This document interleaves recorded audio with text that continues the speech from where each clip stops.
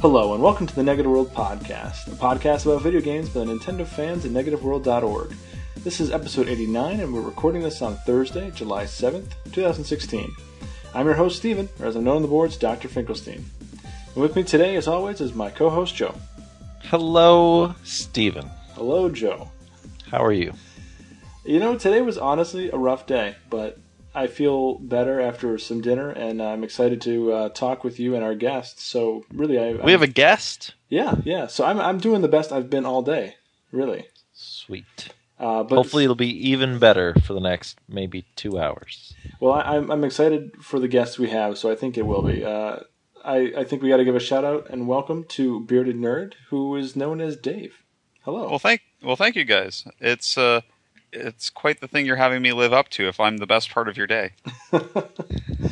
Yeah, don't tell my girlfriend that. But, I say you're really setting the bar right off the bat, aren't you? Well, I'll bring it down with my discussion portion here soon enough. So I'll even it out. You know, so there's highs and lows. It's kind of an exciting action-adventure type podcast today. I'll bring the dramatic sadness, and you just bring the exciting action parts, all right? Well, I'll do what I can. Joe, you bring the commentary and the comedy. Awesome. Such as your reading of my last little script for the euphonic special we did. I don't know. Reading a script? I don't know what you're talking about. Did you get a chance to go back and listen to that? Not yet. Because you wanted to do a dramatic interpretation of some words that I wrote for the beginning. Right. And the way you said your first line still has me busting a gut and quoting it around the house. Awesome. So, I loved it. Everyone else should go check it out. It was a great euphonic special where we had a bit of a trivia game show. That was super fun. It was fun. It's over 3 hours. I mean, it was definitely a gauntlet. But we had over 50 songs featured by a YouTube artist. Well, it doesn't make YouTubes per se, but he's a 8-bit chiptune musician who does renditions of non-8-bit video game songs in 8-bit. That's kind of his mainstay, and his name's Bulby. But fantastic stuff, and I was happy to share it with everybody. That's really cool. Yeah, so even if you don't want to listen to the podcast, just go to his YouTube. Just type in Bulby YouTube, and you'll find it. And very good stuff. And he's actually got I forgot to mention this on the show, so I'll say it here. And I did put it in the show notes, though. But he's got a YouTube show that he started up with another person, I believe, where they kind of... I don't have it in front of me, so I don't remember the exact name. I think it's something I don't remember. It has OST in it, but they explore video game music on a deeper level. And in the first episode that they've released just like 2 weeks ago was about Mario Kart 8, and they really break it down. I mean, it's 13 minutes of just great music theory, and they showcase how they handled the tracks and the overall feel of it, and it's just amazing to listen to. Plus, you get to hear a lot of Mario Kart 8 music, which was fantastic. Oh my gosh, one of the best soundtracks in recent memory, I'd say. Yep. So definitely go check it out. This Bulby guy's a great guy. I never met him in real life. Barely talked to him on Twitter, but I just respect the guy's work a lot. And so while I'm doing that, Orioto, as far as art goes, there's that French artist who does all those great video game paintings and everything. Have you guys seen that stuff? Yeah, you linked it my way. Yeah. It was pretty awesome. I've got 3 of his prints in canvas on my wall right here in this room, so... I can say I like his stuff a little bit. So, cool. That said, let's move on. We're going to jump into Now Playing, and we have a series of What Do You Think questions later on. We have some background music. Yep, there it is. And that'll be showing up throughout the show. Lord. Whenever that noise happens, that means that we should move on. That just means we're going to move on to the next segment, is all that is. Oh, it's playing us off our Oscar speech? Yes. It's saying, wrap it up, Steve, wrap it up. Anyway, so we're going to do Now Playing, we're going to do What Do You Think, and then we're going to have a main topic at the end regarding Mr. Miyamoto. So let's jump in. Dave, if you would, start us off with some Now Playing, bud. All right. So yesterday I really rocked a good long while of playing old school Teenage Mutant Ninja Turtles Tournament Fighters. And I'm fortunate enough in my collection to have both the Genesis and SNES versions. I'm not willing to break and buy the NES version. So I spent some time comparing those two. And not surprisingly, even though I've heard it several times, they are ridiculously different games. Really? Oh, yeah. I've played it on the Genesis, but I've never played on the SNES. And I guess, do you want to describe a little bit about how they're different? Or Sure. First off, the character rosters are quite different. The Genesis has 8 playable characters: the 4 turtles, not surprisingly, April O'Neil, Casey Jones, and then a couple of kind of filler Toads. No, just filler enemies that non-prominent enemies. Not like your a Shredder. shark. That one's the shark guy. I believe it's Armageddon or something to that effect. Mm-hmm. Shows up on the SNES version, Okay. and therein lies the lead-in. Where with the SNES version, you actually have, I believe it's 10 playable characters: the 4 turtles, a Cyber Shredder, and a bunch of really filler type other enemies from the television show from back in the 90s. Also, the Genesis has, with only having a 3-button control, not including the D-pad, you can rotate between kicking with 1 button, punching with 1 button, and taunting with the C button. Whereas on the SNES, you actually have a high punch, like a strong punch, a weak kick, and a strong kick with your X, Y, and A, B buttons. The shoulder buttons don't seem to do anything with it. And the whole theme of the game is games are completely different. In the Genesis version, they seem to be gallivanting through the stars, going from planet to planet in some non-justifiable reason. And on the SNES, it's set up like a game show where the turtles are only joining the game show battle because they see that Shredder's joining it, and they have to stop him from achieving whatever end he's attempting to achieve. Winning the black belt or something. I guess. I don't... Like I say, the story aspect of the game is very weak. That being said, the gameplay on the SNES version is vastly superior to the gameplay on the Genesis. Also, graphically, I find that the SNES version, the characters look more like you'd expect them to look. They look more like they're ripped from Turtles in Time in terms of their design style. Mm-hmm. Whereas on the Genesis version, they just seem to be slightly muddier. Not bad, but they just don't have the same really strong cartoony quality that you'd kind of expect in a Teenage Mutant Ninja Turtles game of that era. Sure. Yeah, so I spent a while playing that last night. I've been rocking the old school a little bit more lately. So who do you prefer? Who's your main character? I'm a Donatello guy. You're Donatello. That's just kind of hands down in Ninja Turtles, whether it be in movie form, video game form. I basically start with Donatello, and then it's, okay, well, I guess there's other turtles, too. So it's not just he's got the longest range weapon, so I'll be most effective. It's you actually have a Donatello affinity. Well, yeah, this is more of an emotional attachment.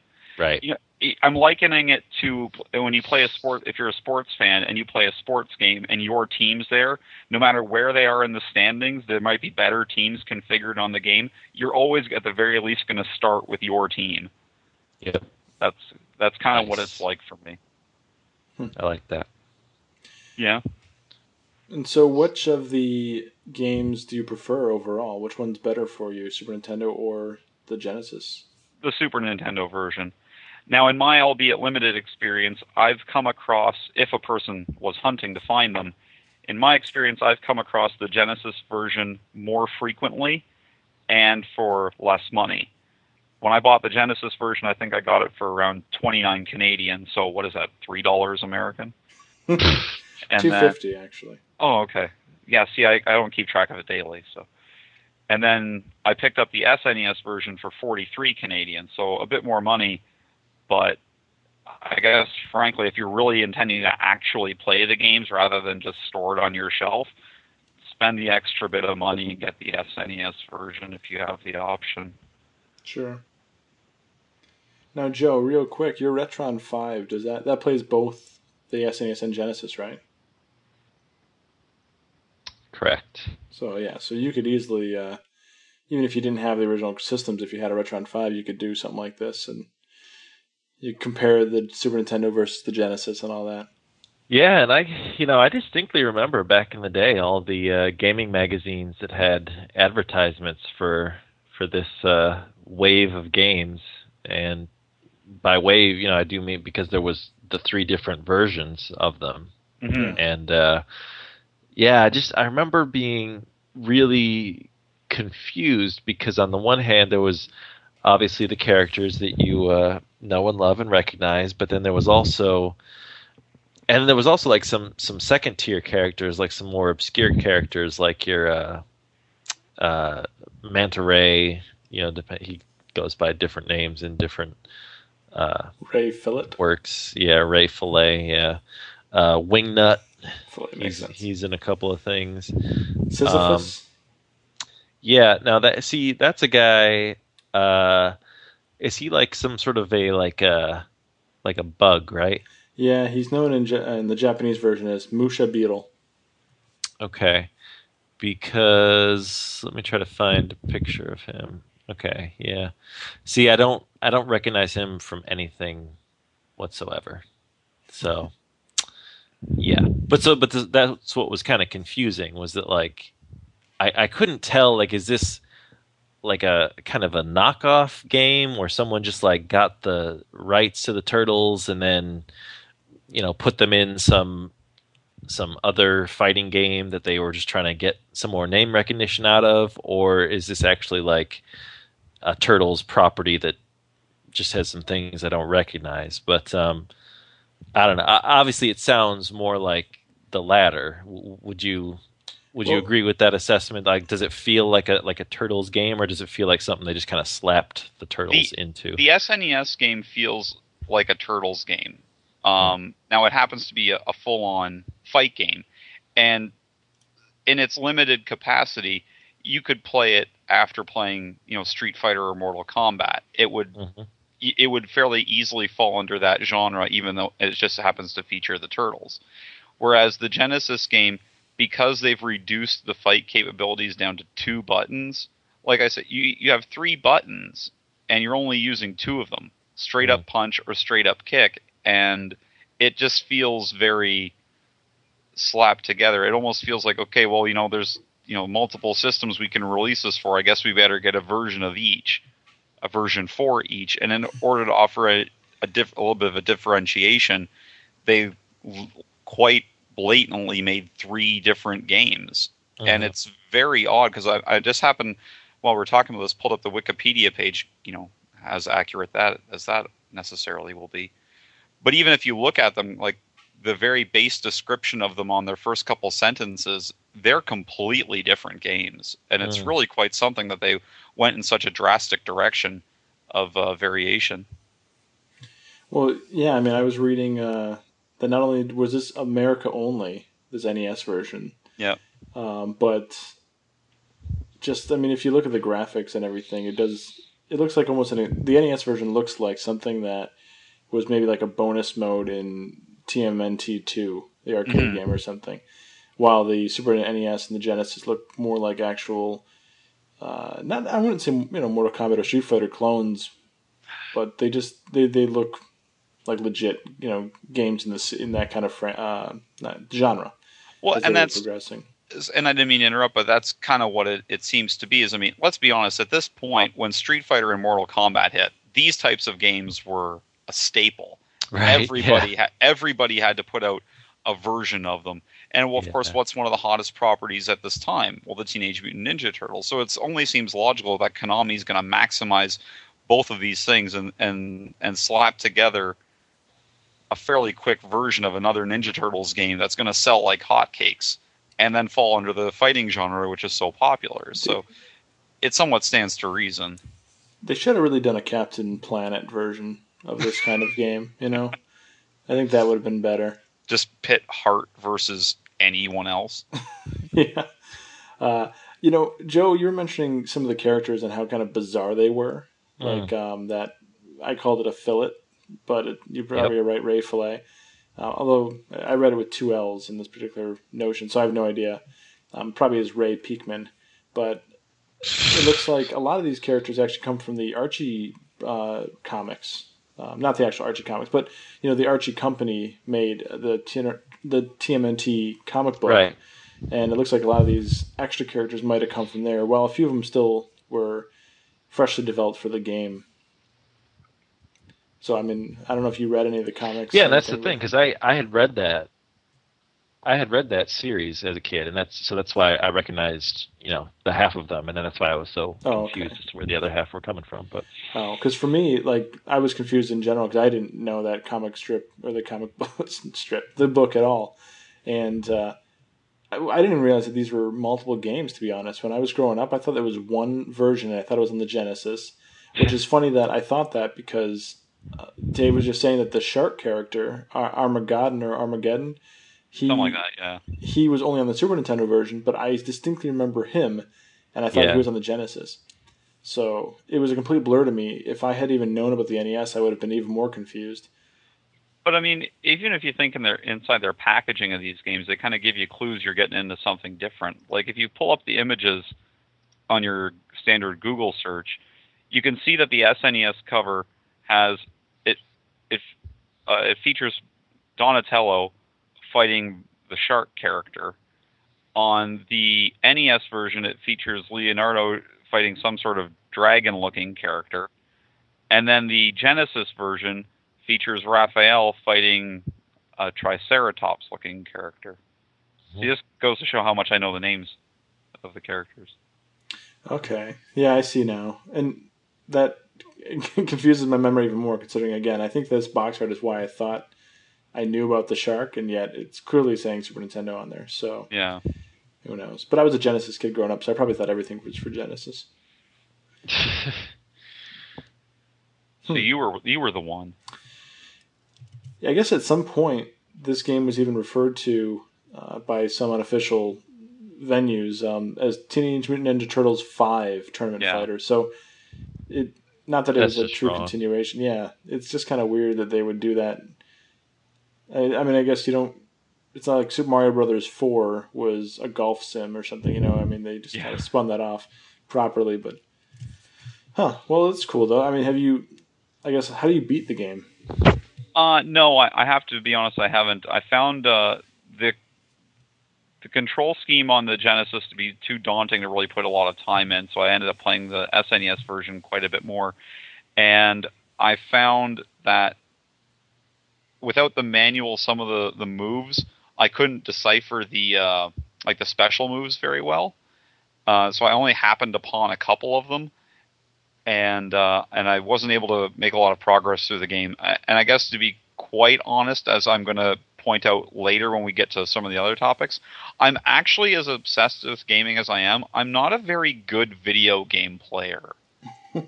I don't make a lot of progress very quickly, so. But as long as you're not just dropping it and getting pouty, that's good. No, there's not a lot of rage quitting from me. It's just a lot of, I guess I'm just going to do this again and again, and several dozen times more after that. So to game is to tedium for you. Well, ironically, you're the one that brought up the character of Sisyphus, but if we know our Greek mythology well, he was destined to push a rock up and down a hill for all eternity, making no progress whatsoever. That does suck.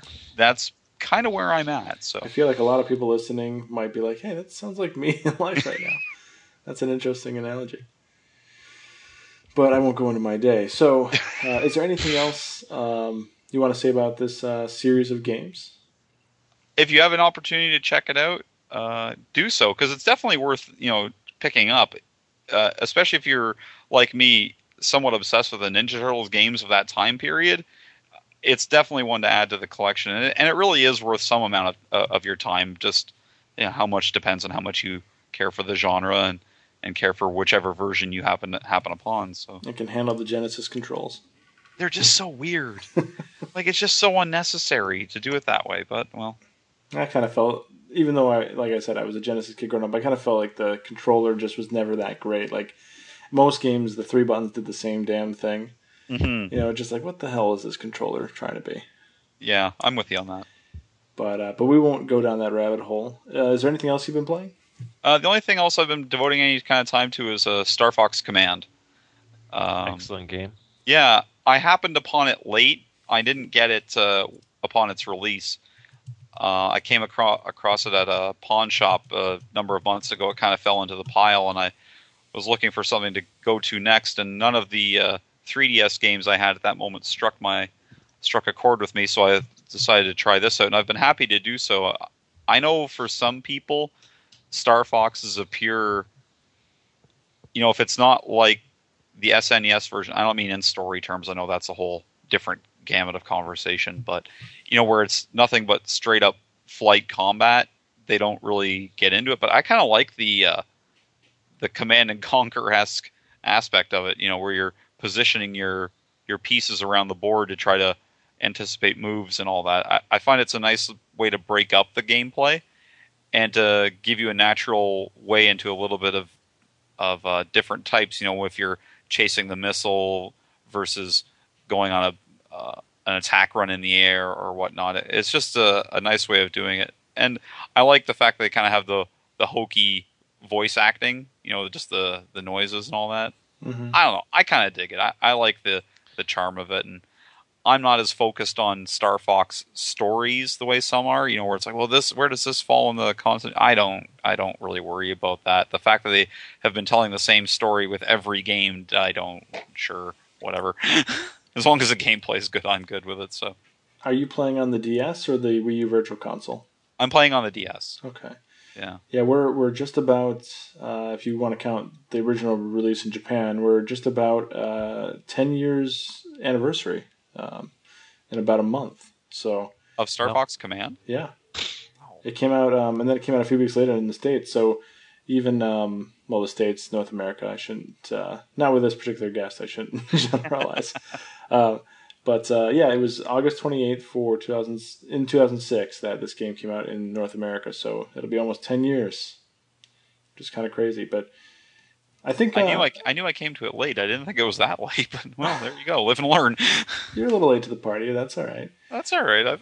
I've been known to be. The game has been seeing a resurgence on the website lately on Negative World through Mr. Mustache's Star Fox thread that he had through all of last month.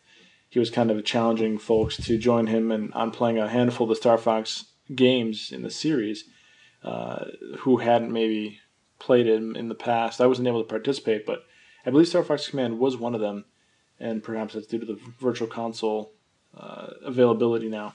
Mm-hmm. But I think people have this conception, at least this is what I've picked up, but people have this conception of the game, like you said, isn't necessarily as great as the classics, but then the people who have played it seem to champion it and really kind of support it under their wing, saying that it's actually a really unique and fun experience. I have played a lot of the Star Fox games a little bit. Like, I've played most of them through one time, and I haven't really, done a real deep dive into any of them. But that said, Star Fox Command is my favorite Star Fox game. So... And I am one who I also recognize the fact that Star Fox has been retelling the same story 3 times, for some reason. That's just the Nintendo way, right? They just Mario has essentially told the same story every single time. Yeah. Zelda tells essentially the same story every single time. Star Fox tells the same story every single time. But I like focusing on what's there, even if it is a little bit. And I will say that my interpretation of Star Fox Command was I don't know how to put it, because normally I like one sort of canon, this is what happens, right? But if you play Star Fox Command, you get all these sort of branching, choose your own adventure outcomes. And for some reason, it was done in such a just fun and entertaining way that it didn't bother my kind of canon, non-canon OCD the way that sort of thing typically might. I just really loved it. I really enjoyed it. I really found myself caring about these second and third tier characters that normally I wouldn't really care about. But then, suddenly I was like, oh, I'm actually interested in what happens to, the other members of Star Wolf or something like that. And so now when I see them, when I play Star Fox Zero eventually, I'll have a little bit more emotional connection to them because of Star Fox Command, even though those storylines may or may not be canon, Yeah. I'm going to have to agree with you wholeheartedly on one thing you said there, Joe, more than anything else. Not that I disagree, but I've played a lot of the Star Fox games a little bit. Mm-hmm. I'm with you. I'm with you in the same way. It's like, okay, I completed this branch of the story mission, and it took me to a credit sequence. Well, I guess I'm done. Not thinking to go back and try to find the other paths or whatnot. Yeah. So how many, if any, have you completed with Star Fox Command, Dave? Have you gone through this one time, or are you still working on it? I'm still working on my way through the first one. Going back to my previous statement about how I like to play video games, but I actually suck at them. I happen to be dying a lot, and I'm okay with it, but it's taking a while. So I'm not as far into the game as I'd kind of like to be. That being said, as I've played the same 4 missions a lot as I try to complete them, so it's I'm getting a lot of experience that way. And Joe, what about yourself? Did you see all the endings? Because apparently there's 9. There are 9, and oh my god, I get this forever. Yeah, I borrowed that game from a friend of mine back when we were living in Buffalo. I wish I'd made him an offer on it, but and I took it on a road trip. So that was what I was playing kind of every night during hotels, before bed. So I wound up doing every branch when it was all said and done. That's amazing. I don't I don't recall the game being all that difficult, Dave. So that's okay. I'm keep aware. at it. I have to admit, I've been, as you guys know, and anyone who might be listening may or may not recall, I'm really good friends in the living world with Plute, Paul. And he made a similar comment to me in the way that only he can, where he reminded me that the game isn't as hard as I'm apparently making it. And he had an equally good chuckle about the whole situation. So I'm very used to this type of flack.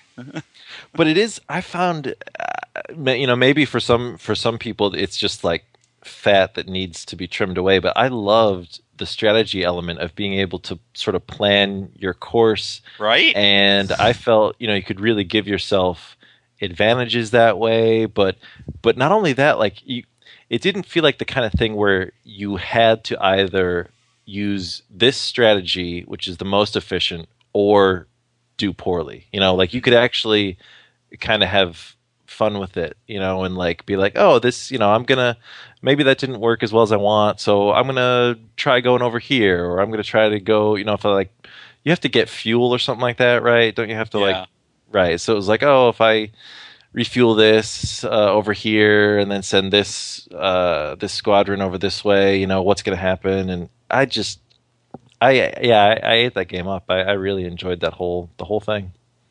Well, did you play it, Stephen, or?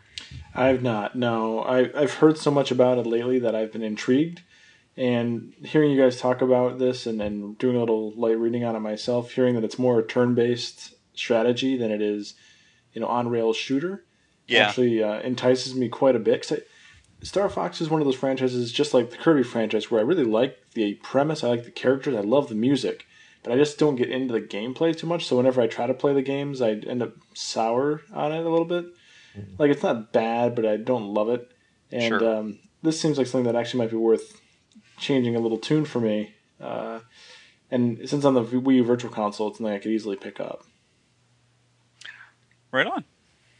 I will say, I don't think the graphic, don't get your hopes up for the visuals. True. They're pretty, even by the standard of 10 years ago, I don't think they were particularly impressive. And are there even on-rails segments? I feel like it was all kind of like one big square, and you just kind of, I forget what the name of it is, but it's like free flight or whatever it's called.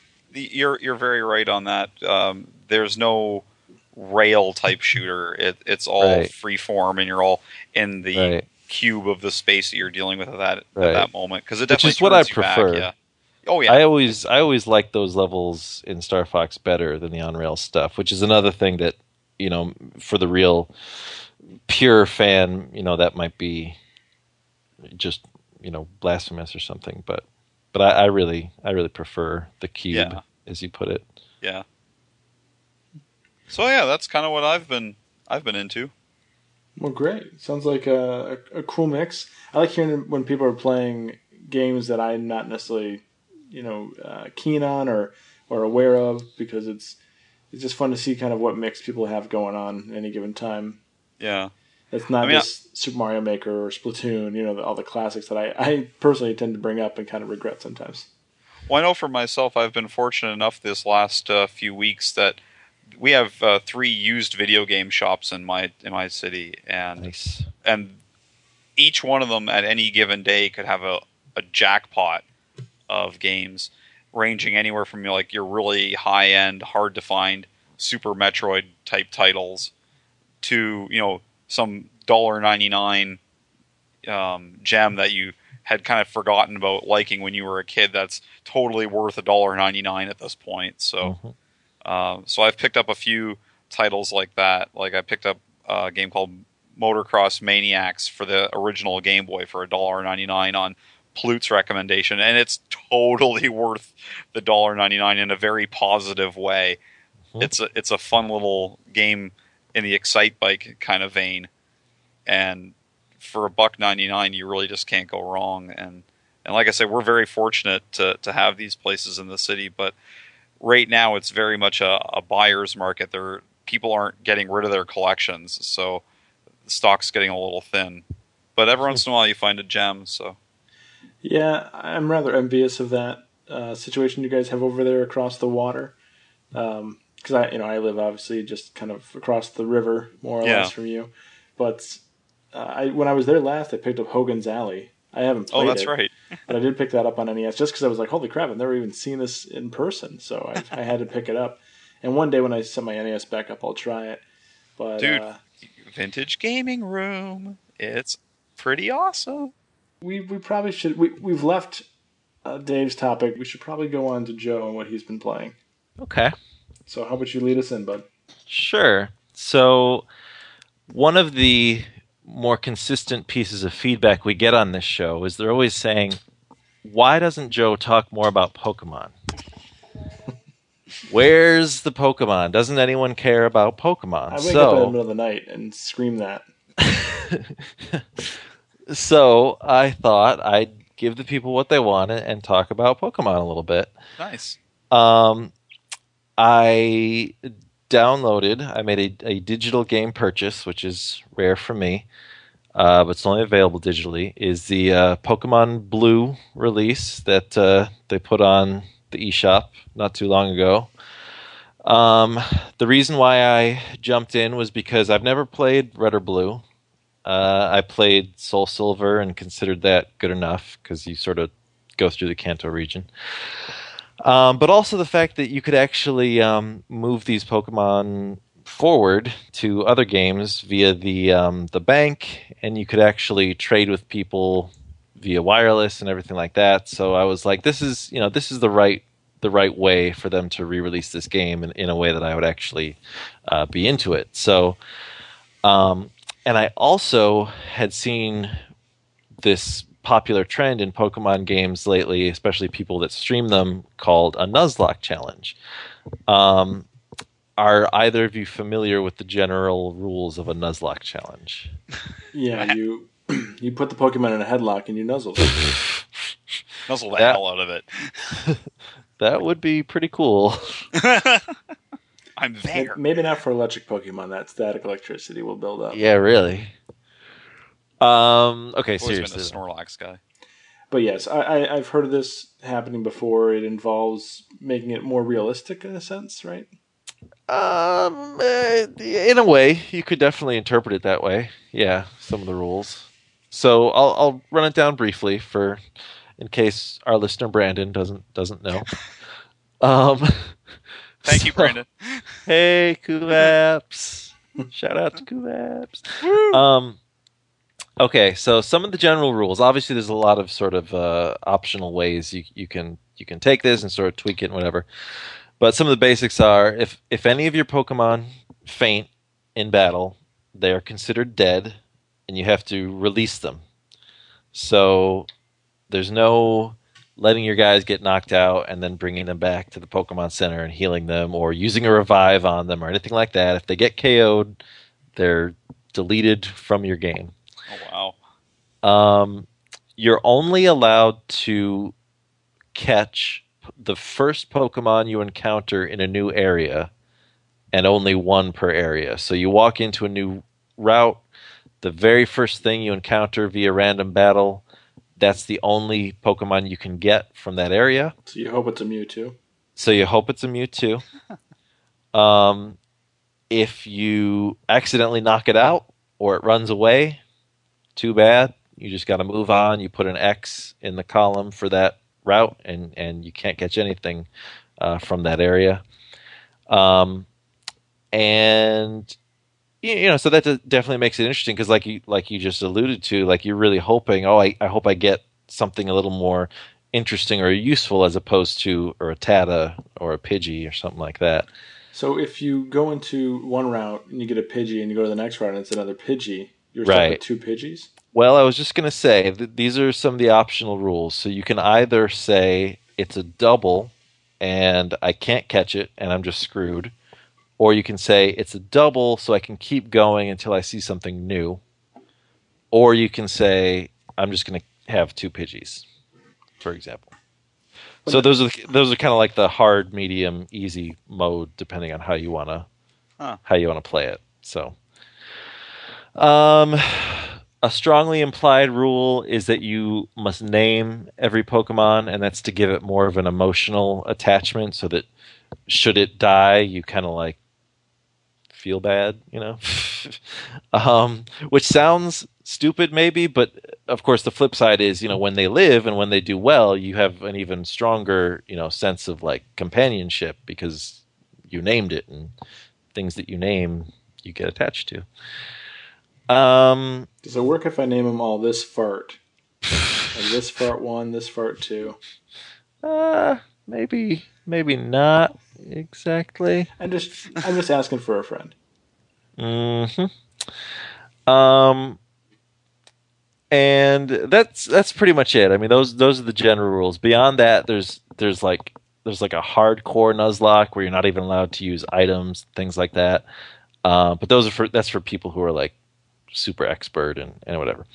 So I was not looking for extra challenge in the game, but I thought that this all sounded really fun and interesting because you then are not really in control of who your party is, and thus you're going to end up using Pokemon that you wouldn't normally use and sort of like learn new ways to get the most out of them or get the most out of whatever your team is, even if if you just so happen that you like never catch a water type, let's say, then you're going to have to learn to work around that weakness, right?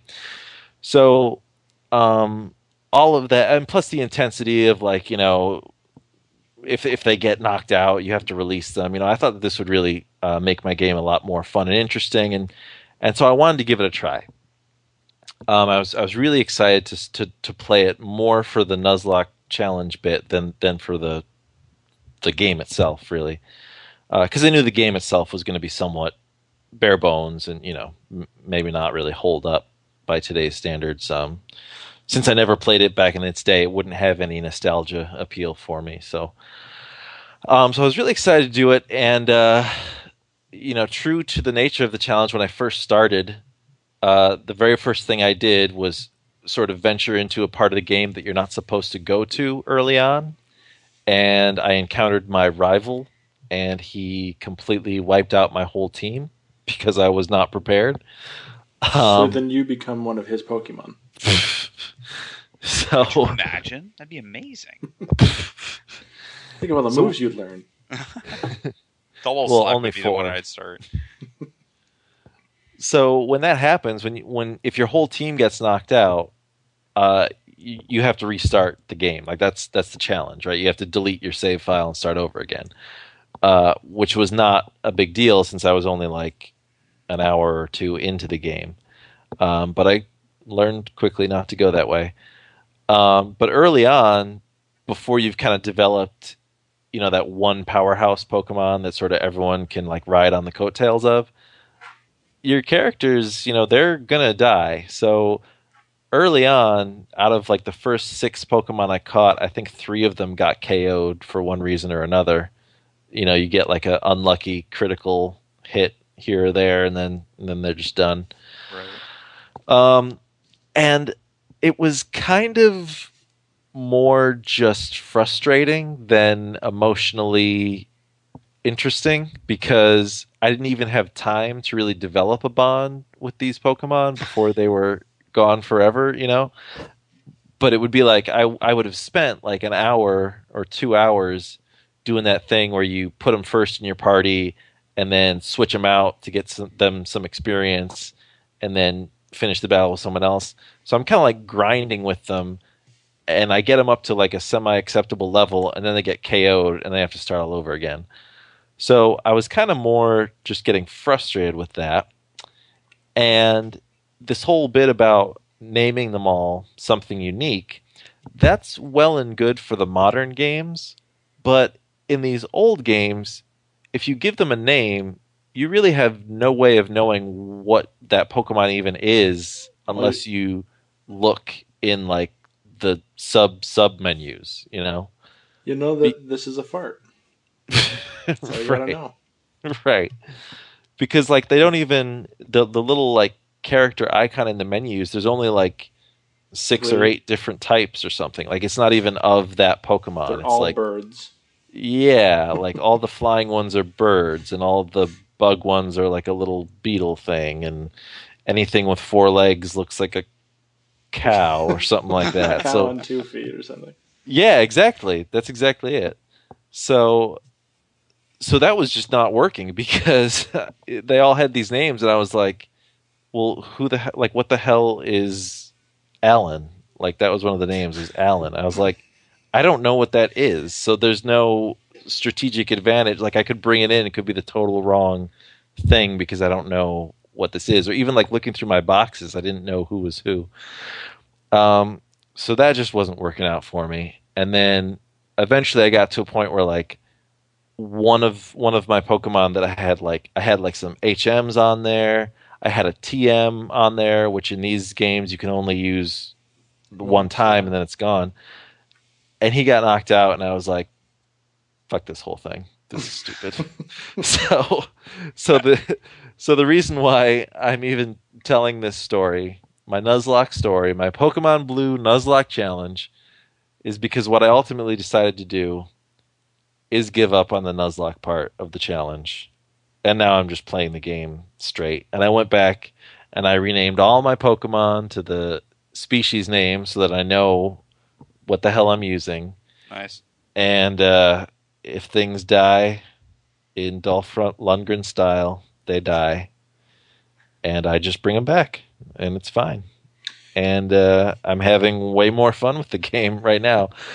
That was one of my criticisms about the Nuzlocke challenge this whole time, and maybe I'm misinterpreting it, but in the anime, for example, maybe Pokemon can actually die, or so I kind of understand that aspect of it, but the Poke Centers do exist, and they're very prominent, so it makes a lot of sense that you could very well, even though if you're trying to be more realistic or whatever, bring these characters back to life. And for me, like you were saying, you want to name the characters so you have more of an emotional connection. That's part of the process here. Well, resurrecting a character, a Pokemon that you're using, and having it fight another day, and learning and growing with it actually is very much of a connection with that character. So, each their own.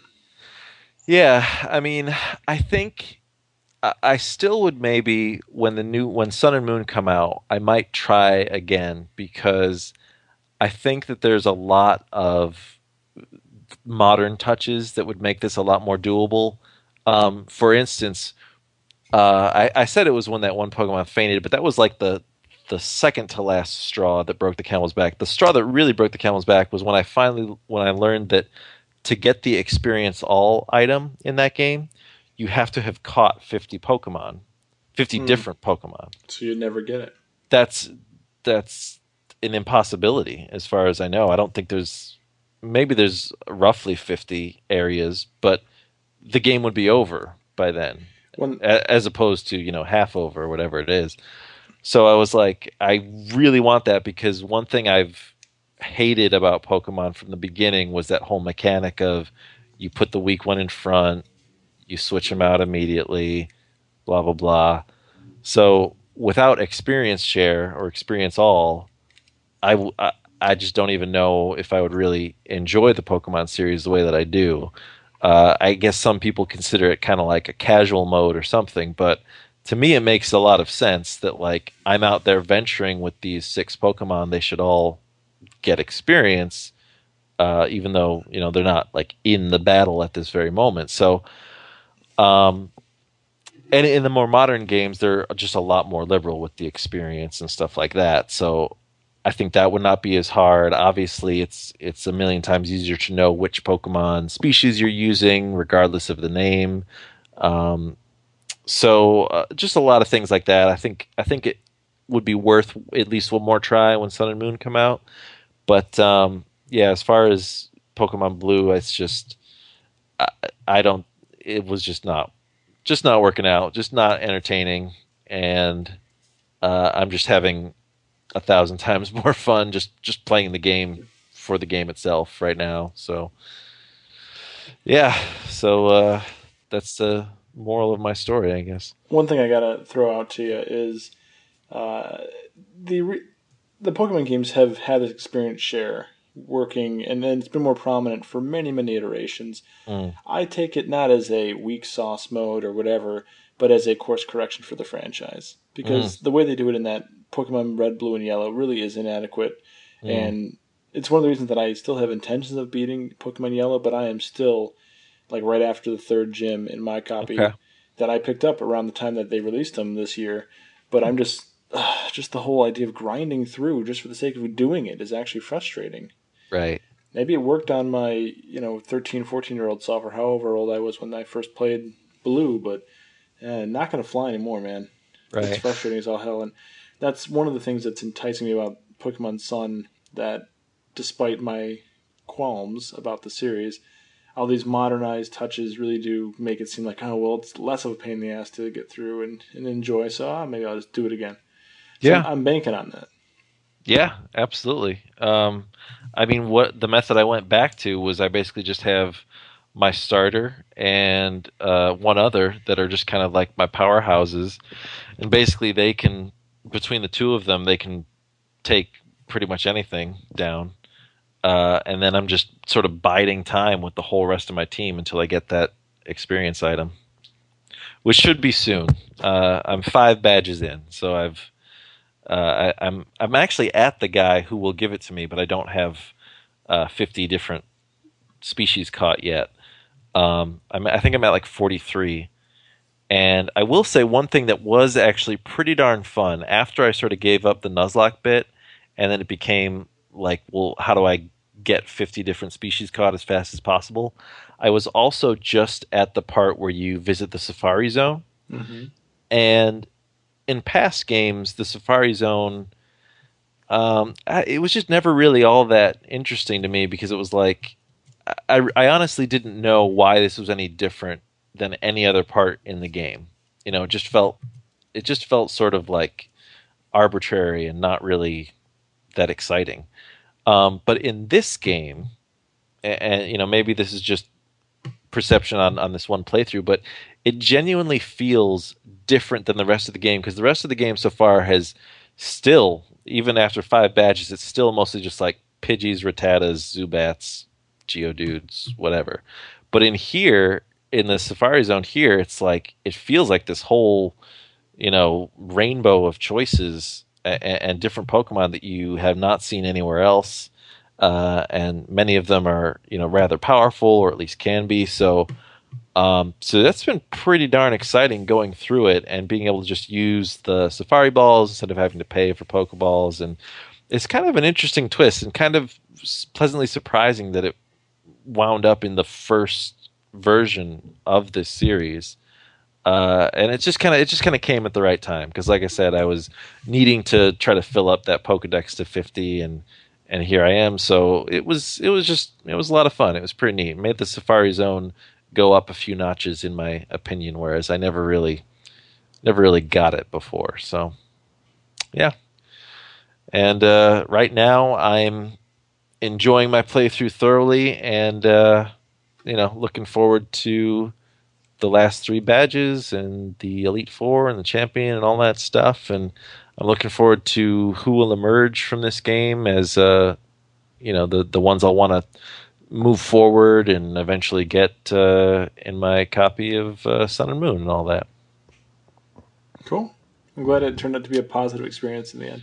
Yeah, in the end, like you said, I kind of had to do a little course correction for myself, and we'll see if when Sun and Moon come out, if I can make the Nuzlocke work in that format. But yeah, so that's all I got to say about that game. Unless you guys have any other questions for me, I think we can move on to what Steven's playing.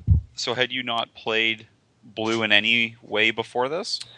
I had played it for about an hour in 1998 or whatever it was. Sure. Just because I was like, everyone, below the age of 13 is freaking out about this Pokemon game. What is all this about? And I remember trying it for that hour, and for the first 30 minutes I was like, this is kind of cool, and some cute little animals. And then after 60 minutes I was just like, nah, not my thing. This is for kids, man. I'm a cool teenager, man. PlayStation, are you ready, man? Skateboards. Yeah. I came to Pokemon with Pokemon Yellow a few months after its original release. When I think Paul and I had known each other, because this is at university for me, so I would have been 19 or 20. And Paul's like, "You've never played Pokemon?" I'm like, "What's a Pokemon?" And no, stop talking. And the next thing I know, I started playing, and I'm like, "Wow, this is actually pretty decent." And nice. So I anticipated the release of Silver and Gold. Yeah. And Paul and I and his girlfriend at the time were all going to get the game on release day, and walk over to the local Zellers, which is a now defunct shopping store like Walmart in Canada. On our walk over there, we were debating who was going to buy what version so we could maximize our trading powers. Sounds so fun. Yeah. Yeah, now Paul's mad at me because I have no interest in buying the new games. So, well, he should be. Well, that's what we're here for. Well, thank you guys. Appreciate that. Presuming he's getting Moon, because I'm probably going to get Sun. Oh, okay. He always gets mooned. I mean Moon. Canadian hobbies. Yeah, there you go.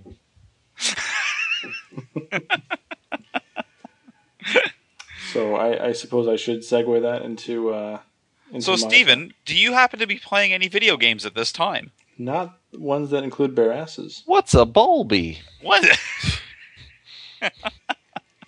So, I actually have a game that I just realized I should have put in my Garbage. outline. No, my outline, because I'm just trolling this game. So let's. Oh yeah, no. I'm not going to talk about this. Are we going there? No, are we getting there now? We're making a little deviation right now. Okay. Okay.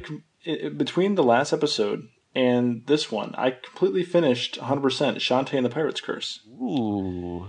So when I think this was right around E3, just before E3, I started picking it up, I think, because I was taking a trip to Muncie, Indiana for a business-related venture. And there's not a lot to do there. So I figured I needed a new game to play, and I had this one from one of the Humble Bundles. And I started playing it, and I now understand what all the fun is about with Shantae in the series. It's actually a pretty cool platformer. Yeah. Right on. So Shantae and the Pirate's Curse is the third in the series. So it's a bit deep into its storyline that I was kind of not privy to. I'm kind of piecing it together now. Run me down. What are the 3 so far? I think I own 2 of them, but I haven't. I don't know if I can fired them recall up yet. from memory. There's Shantae and the Pirate's Curse, of course. There's Shantae Risky's Revenge. Okay. There is... is Half Genie Hero not out yet? Yeah, that's the one that's in progress. Okay. And then there's the Game Boy one? Yeah, that might be just the original Shantae. Right. So that Shantae was 2000. Oh, that probably makes sense. Yeah, Shantae was 2002. Shantae Risky's Revenge was 2010. Then Shantae and the Pirate's Curse 2014. And now we have Half Genie Hero coming out this year. Wow. When does it come out? I do not know. Okay. I don't know the specifics, but I will probably try to be there when it does because I found this to be quite an enjoyable game. It's got really beautiful art and then pixel graphics. It's colorful. The animations are relatively nice, and the stages fit the characters. Like I don't like platformers where honestly this is one of the reasons I don't like Donkey Kong 60 or Donkey Kong Country as much as other people because I don't feel like the graphics meet like I don't know, I just don't think they work well with the stages and stuff. Like I don't know exactly where my feet are at any given time in the DKC games, that kind of stuff.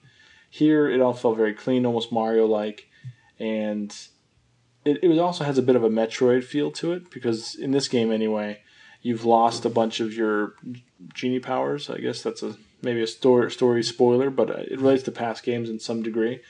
And so you kind of end up obtaining new items, which were Risky. No, is Risky I forget. The pirate. Risky Boots. I don't know I think Risky Boots was the pirate.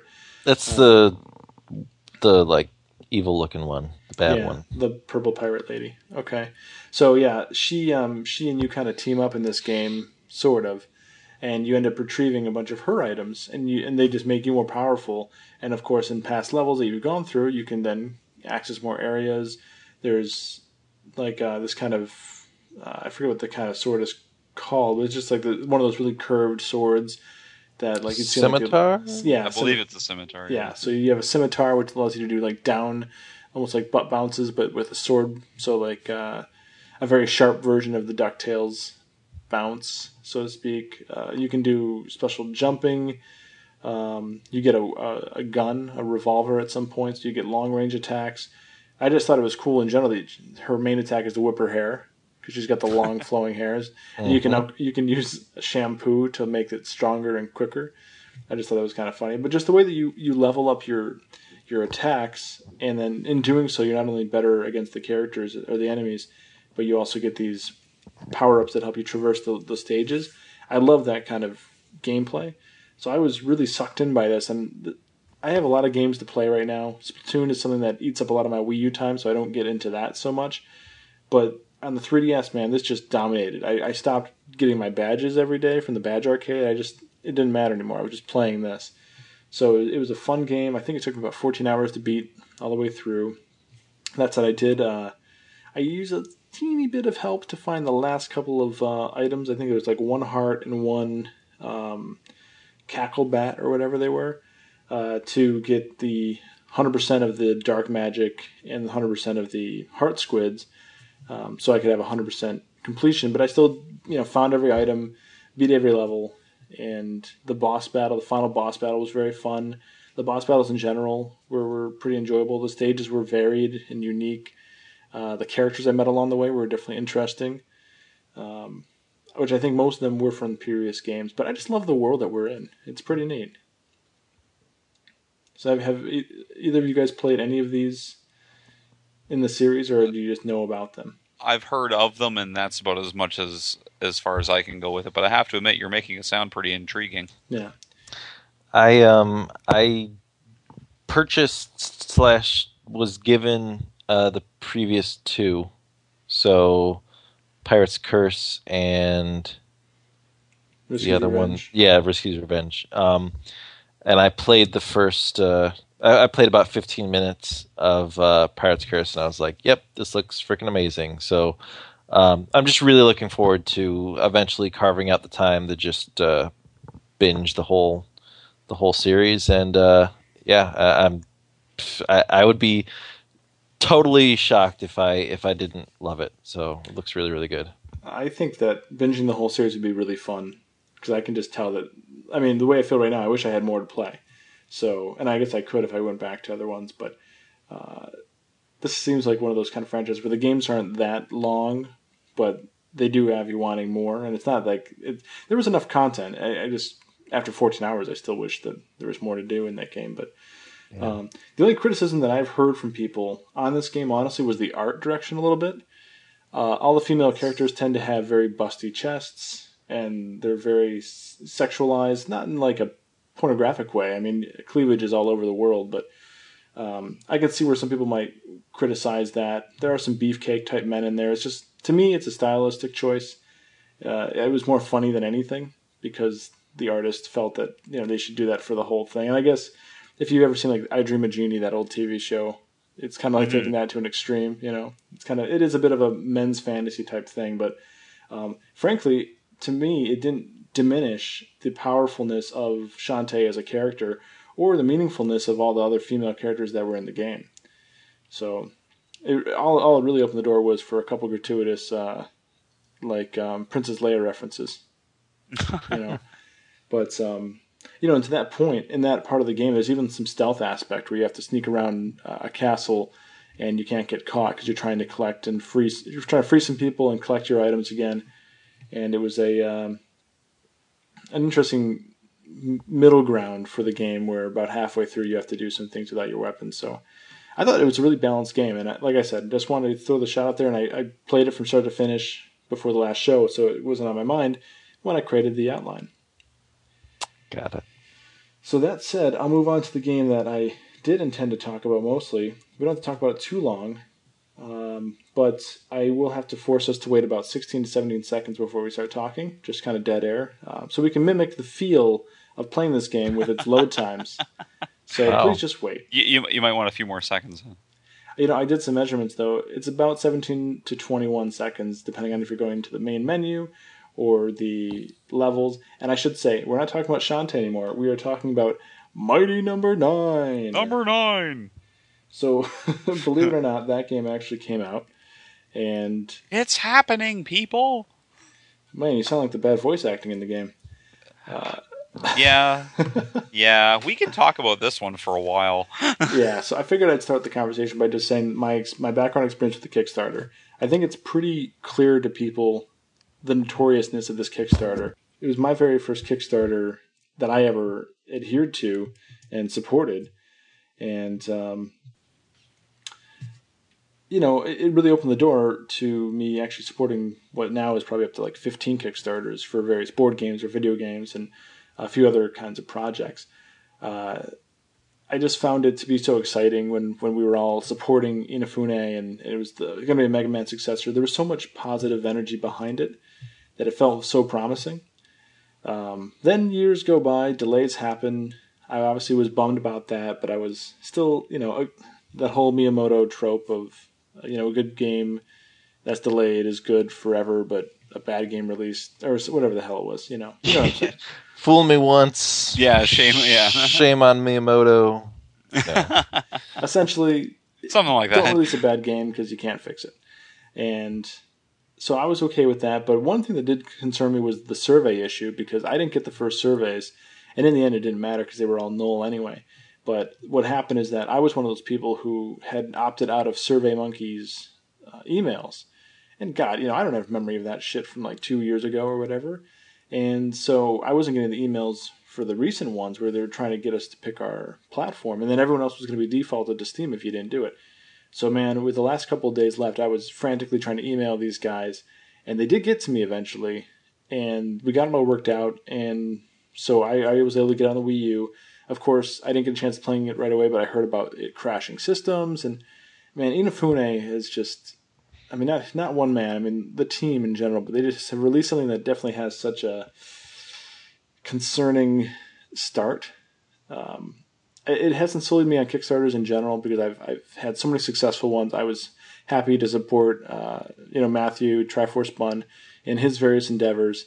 Kickstarter is a fantastic platform, but man, I don't know. I almost got burned, and maybe I did get burned. I spent $40 for that tier, which got me like the soundtrack, the art book, the guide, and the game. And that's where I will now move to. And Dave, you can jump in with me here. Sure. I think, first of all, the main thing that I wanted to do is mention that this game does not look like it took $4 million to produce. Yeah. I am not a game maker, so I don't mean to judge. But holy right. crap, man. The Wii U version must be one of the worst looking versions because there's all this aliasing and weird outlines and the animations are like incomplete. The game just feels incomplete graphically and stylistically, and considering how much time and effort was spent showing us the 2D art and like, oh, look at the great characters we're designing in the emails from the Kickstarter, because there was like 50 plus updates. Right. I really expected a lot more from this game. I know for myself, my experience in reference to the preceding the release of the game was that I saw it at the 2015 E3, and I got interested in it then, pre-ordered it then through Amazon.ca with their, pre-order E3 savings sale thingy that they had on the go. And when I was talking to a couple guys about it later, like, oh, you didn't even know about this game? It's been going on Kickstarter, this, that, and the other thing. I'm like, oh, crap, that's amazing. And now that it's here and with us, I tend to, and I've been reading more about it, listening to a person like yourself, Stephen, who actually funded with the Kickstarter. I can understand the flack that it's receiving. And as a slight aside to that, when the game was, I had gotten my shipping confirmation email that it was on the way, and I just happened upon a video review on IGN, and I understand some people don't care for IGN, but regardless, I was watching their video review, and I liked how the one guy phrased it as being, this is the most disappointing game of all history. And he said, Wow. I want you to understand that I mean disappointing, not bad, because it isn't a bad game, but given all the hype, all the delays, all the money, you'd think that after this long of a production lead time with this much funding, it would have come out better. Mm-hmm. And so I liked how he quantified what he was saying by that. It wasn't bad, but disappointing considering all those things. Yeah, pretty much every single point that I made when I was trying to summarize for the podcast how I felt, everything had like a, this is good, but... Yeah. And every single sentence has that. Like the soundtrack is pretty good, but I'd rather switch to the 8-bit one because that's a little bit better. Mm-hmm. The boss design's really cool, but getting there can be kind of a pain in the ass sometimes. Things, you can do that with anything, but yeah. But to go with the graphics again, one more time, the 4+ years or however long this thing took, the $4 million, these things just look like they were, I don't know, I guess it's almost unfair to them right now because I'm looking at like the Yooka-Laylee team over at Playtonic Games and what they've done in just a year. Yeah. It's like, God dang. And they had maybe half the funding of that. Sure. And this is a 2D game, which I'm not to negate that. 2D does not mean that it's necessarily easier or simpler to make games look great than a 3D game. I mean, a good developer can do it regardless of what kind of style the game's going for. But I mean, with all the history of the Mega Man franchise to go off of, and clearly that's what's happening here. It's no argument secret there. Yeah. You'd think that they would have worked to improve upon all that as opposed to just get by. Mm-hmm. And I really feel like that's what they're doing. And the thing that does chat my ass is I really do feel like genuinely that Inafune and his team, or maybe Inafune alone, felt that it was more worthwhile to keep drawing these really cool things that would eventually end up in an art book than actually making the game assets look better. Because again, all the 2D art, I did look through the PDF art book that I got because of the Kickstarter level that I backed at. And if you look at just some of the materials we've seen promo-wise to the Kickstarter emails and all that, the 2D drawings look amazing. I love it. I love the style of the bosses. I think some of the enemies are creative and cool. It looks like things that I would have expected out of a Mega Man game, but even potentially better. Mm-hmm. But then the real life assets just look like ass. That's, I see what you did there. Yeah. I mean, I felt a little miffed that if he was going to be so adamant about like voice acting, which I think there was a second Kickstarter for that, just to fund the voice acting. Yeah. Oh my god. That maybe they'd animate a fucking mouth or two, and I guess they have different languages of the voice acting, but I don't know. The whole thing is just not polished enough. You polish a turd, and you I put lipstick on a pig, and it's still a pig. Yeah. Yeah. Well, now I will fully admit, and at this point, I feel like it was not necessarily the wrong decision, but I have not paid close attention to any of this. Like very early on, I kind of was like, it's cool that the creator of Mega Man is making something that is like Mega Man, but to me, it just still. It wasn't going to be Mega Man. Like I was interested in it, but I was not, really riding high the way a lot of people were. So I was kind of waiting for something to really hook me, and it just never came because as we've established, things just sort of started gradually decaying in terms of that goodwill and everything. So I am not an expert on the happenings of this process, but what I'm just baffled by, and I don't want to like overstate this, but like, how can the guy who invented Mega Man mess up a Mega Man game? Do you know what I mean? Like, how? I'm not asking rhetorically. Like, how did this happen? This should be something that this guy should be able to make in his sleep, because from what I do know about game development, it's, I don't see anything going on in this game that really is that technically demanding or challenging or breaking new ground, such that would allow for, some inexperienced mistakes or something like that. Like this, I don't get it. I'm going to create a term really quick, and then Dave, I'll let you talk because I know you got something loaded. But no worries. I'm going to create a word called disingenuous. Disingenuous? Disingenuous. Oh, sorry. So Inafune was a genius with his creation of Mega Man, but this interpretation of that is very disingenuous, I think. I like it. And so he is quite the disingenuous. I like Go that. ahead, Dave. That's. I'm not sure how to follow that, but I find that in reference to what Joe was saying, that it just feels like Inafune was pulling himself or pushing himself in many different directions all at the same time, that instead of really focusing his efforts and energies on, like you had made the point, Stephen, of just make a good game. Just make a good game, and then the rest we can figure it out later. Right. Because I think he was so intrigued by all the filigree around a game. Like, let's bring back the old school way of doing things. Like, we're going to give you a manual. We're going to give you a strategy guide, an art book, and all these things to give you the feel of a SNES release, so to speak. That he dropped the ball on the fact that the part that people really want more than anything else is a fun, playable game. Oh, right. I mean, most of his updates were about how great the designing was coming along for the bosses and sharing that journey with everyone else. And I'm sure that's what he was trying to relive, but it's almost like he was reliving a fantasy that he lost some time ago. And then in the end, it's like, oh, shoot, we actually have to produce something for these people.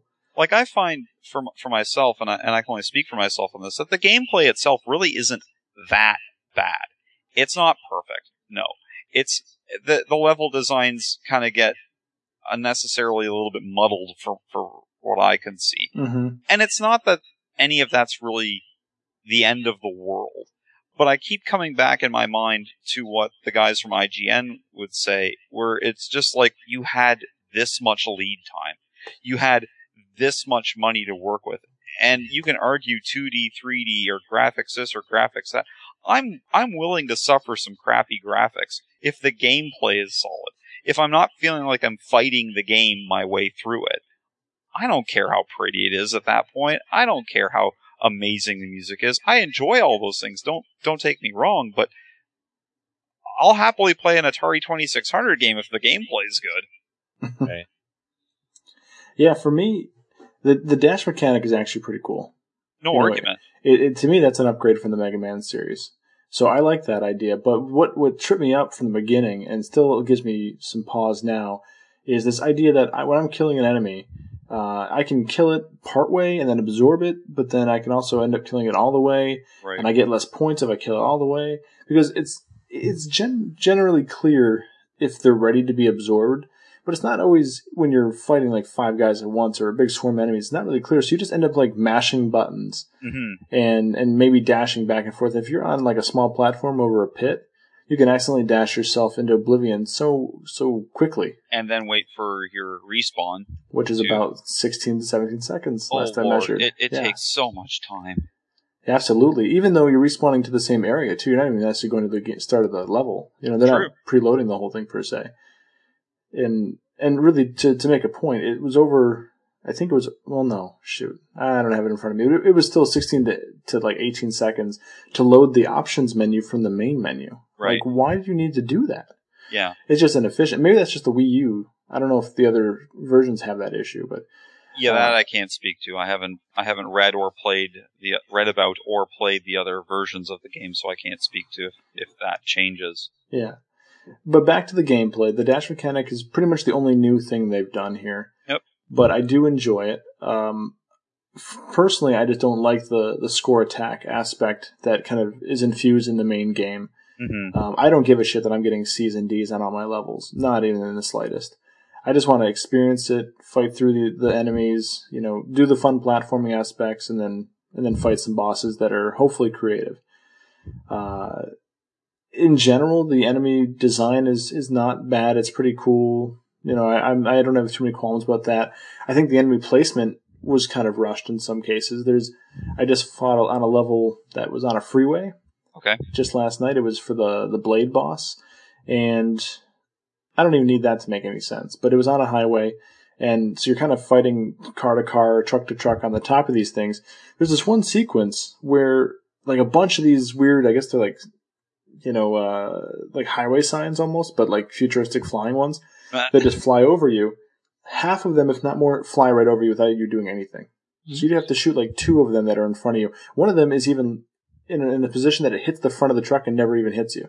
Oh, fun. So I just feel like that was just slapped together. Maybe it wasn't. Maybe it was completely intentional. I'm just missing the point. But that really spoke to me as like, this really was not considered too well. They threw a bunch of stuff together, then just bug tested to make sure it functioned, and then kind of move forward with it. I definitely switched to 9 lives instantly because of that cheap dash death stuff. Or maybe I just can't handle the dash, but I didn't want to deal with having only 2 lives and just barely making it. I want at least a couple lives to go with the boss, with each stage. Yeah, I hear you. I felt that the game in general does very little to explain anything. So you really have to go through these long loads to the different options and learn the different things through that, or use the guide that it might come with. The Excel powers, or whatever they're called, I don't remember what they're called. I know Excel is like your regeneration. Right. Which, by the way, I've used Excel Regeneration 1 and 2, and they both seem to function the exact same. So I have no idea what the difference is right now. But the powers themselves, some of them are cooler than others, which, hey, that was how Mega Man as a series was too. I can't knock that too much. I'm enjoying just the themes, really, and I don't know, the bosses to me are my favorite part of the game, I think. I don't know how you feel about that. I guess, quite frankly, I haven't, I kept dying by misused dash attacks, to the point that by the time I realized what time it was, I realized that part of my problem was what time it was. And so I just kind of bailed on it. So I haven't quite gotten that far in. I've only played it. I think I've only put about an hour or so into the game. Okay. And so I can't speak to as much detail as you can. I've probably put in closer to 4 or 5 now. Okay. And I'm through many of the stages. Maybe it's closer to 4. Because I'm not taking too long in each stage, but I have been playing it over short bursts the past week. And I was where you were at your time, and I'm still there. So I don't think your opinion's going to change much. Yeah. I guess. Sorry, Stephen. No, go ahead. I was just going to say, if I was to wrap up my opinion on this, is I'm glad I have it. I'm glad that it exists. It's not worth as much money as they're asking. And if a person was able to come across it previously played for, $10, $15, then they should totally get it. It's totally worth that. But,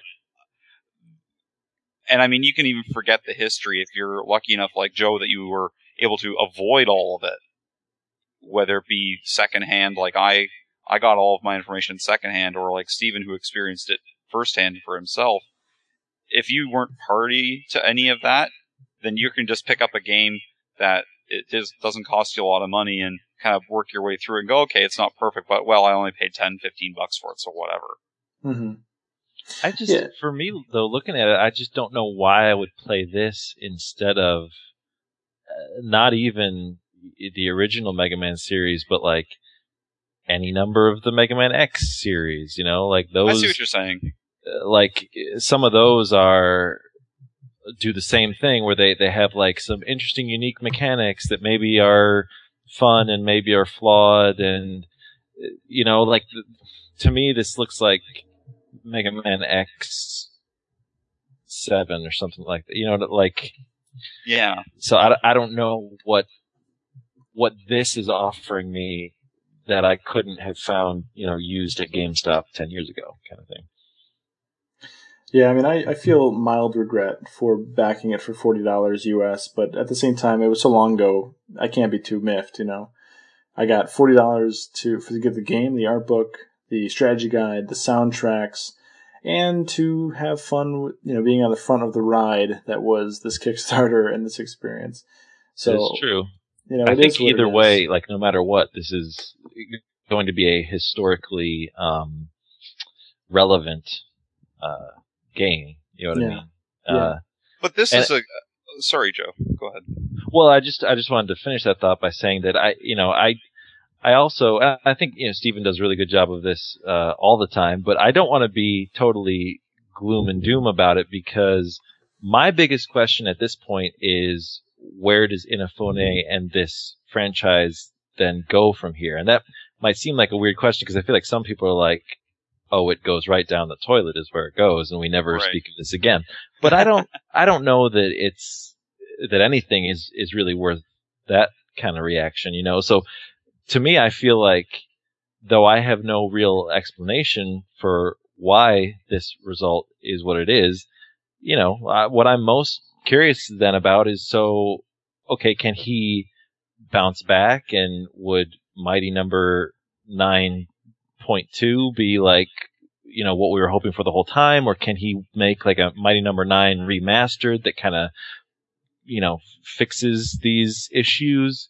Or is he gonna just like turn tail and be like, screw this, I tried, and you know, that's where my head is at. I want to know what comes next, and what good can be salvaged from this experience.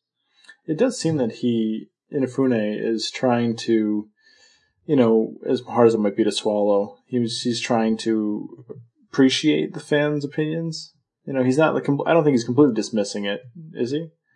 I don't know, to be honest. What little I've heard from him, he seems to not be very upset one way or the other. He just seems to kind of be rolling with the whole thing. Yeah. So I don't know what that means, but for his ego, that's probably for the best. What I would like to see is maybe he does something new. You know, stop trying to ride the coattails of your past fame and just give us something different. Maybe that's what we needed all along. It is kind of a shame though, because I do feel like there has been that vacuum of like, I don't know about you guys, but like I was not tired of Mega Man games, or at least that style of game. And I was also not tired of 2D, or at least more classic, even in the 3D mode, Castlevania games. And so to me, it's also very interesting what Igarashi, is that his name? Is doing with, is it called Bloodstained? Yeah, the Castlevania-esque title. Yeah. So I was kind of like, I kind of am excited about the idea of a gaming landscape where these creators, who you could argue the mainstream has left them behind and moved beyond, you know, Mega Man and Castlevania, where these guys are able to go to something like Kickstarter, or at least some more niche source of revenue, and provide that kind of content. Like, that's supremely exciting to me. That is a valid use of the technology that we have, and digital distribution, if that's the only way it can be financially feasible. You know, that makes sense to me. That's exciting. And to have it sort of, you know, play, you know, kind of like not really get off the ground, at least this time, that's, you know, that's a letdown. I'm with you on that, Joe.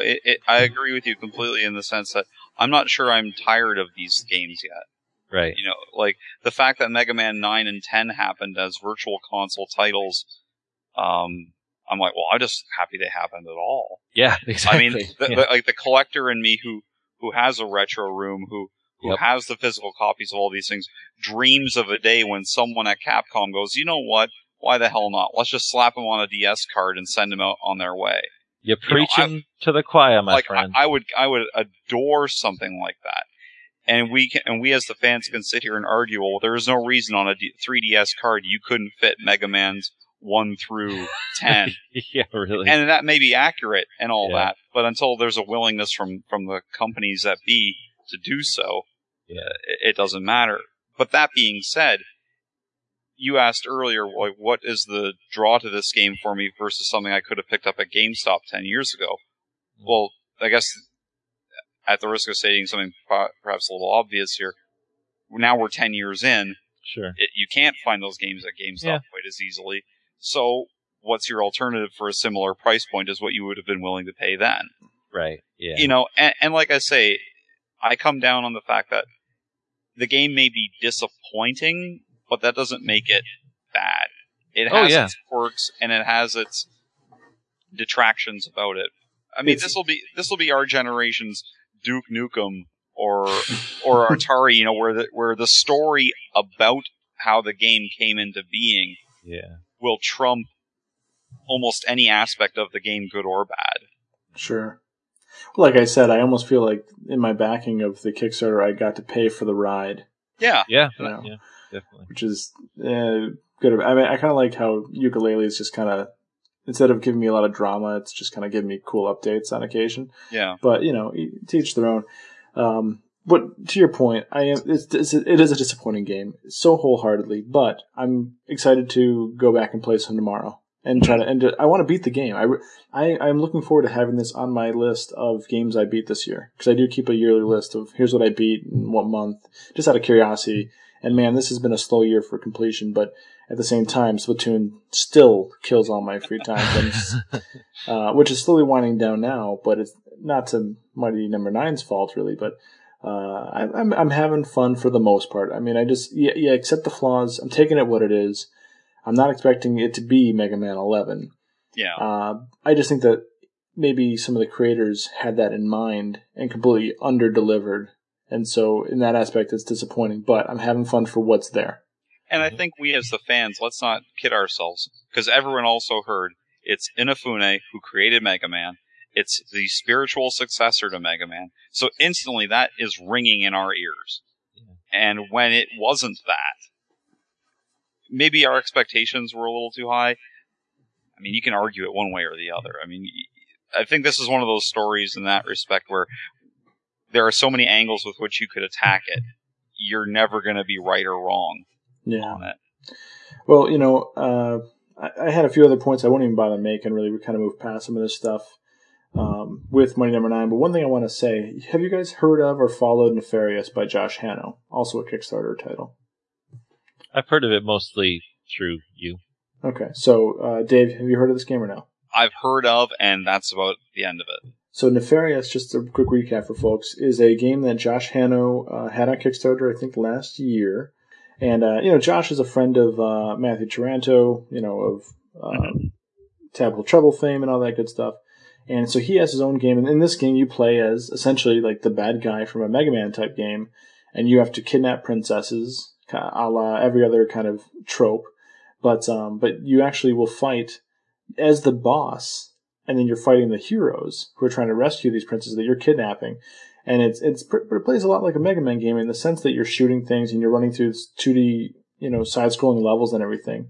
And if you look at the Kickstarter, it's got some nice graphical quality to it, but it definitely looks underdeveloped. But the latest trailer, man, looks fantastic. And when I go to this Kickstarter and I look at what it backed for, it just barely by $331. And I remember this because I was part of this as well.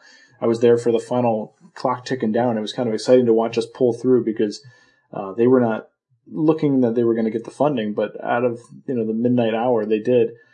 And they only asked for $50,000. They got $50,331. And this game looks, to me, loads better from a delivering on your promise standpoint, and maybe even a polished standpoint than even Mighty Number 9 did. So what I think happened is Inafune was really excited and genuinely interested in maybe doing something else in the vein of his past hits. He was psyched about doing the art and really reimagining things, being the idea guy. But man, he was not prepared to actually, without Capcom, execute this thing properly.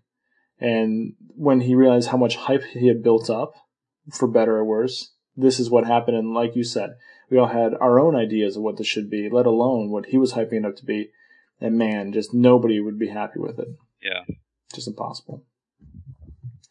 So, that sucks. But at the same time, like I said, if you can get it for maybe cheaper on disc, or hell, if you like this kind of gameplay, it's not necessarily a bad thing as long as you go into it expecting, a mediocre package. Mm-hmm. But it can be fun. And that's really all I really look for in a game at the core. So that went on for quite a while. I don't know if there's anything else you guys want to add, but no, I think that kind of covers that one. So we'll touch upon this super quick. The other game I've been playing now that Shantae is over is just Box Boy for the 3DS. It's the sequel puzzler to Box Boy. Very creative titling there. And I don't have much to say. I'm at World 8, Stage 5. The game plays pretty fast. I have found myself starting to get stuck on a few levels for a little while. I enjoy the nonverbal story. That it's pretty much the same thing as Box Boy, though. So there's not really too much new. They kind of pick up where the first game left off, but all the gimmicks I've come across pretty much are the same now. The only difference is that in this version, you start off with the power of creating 2 different sets of blocks, which you kind of earn at the very end of the first one.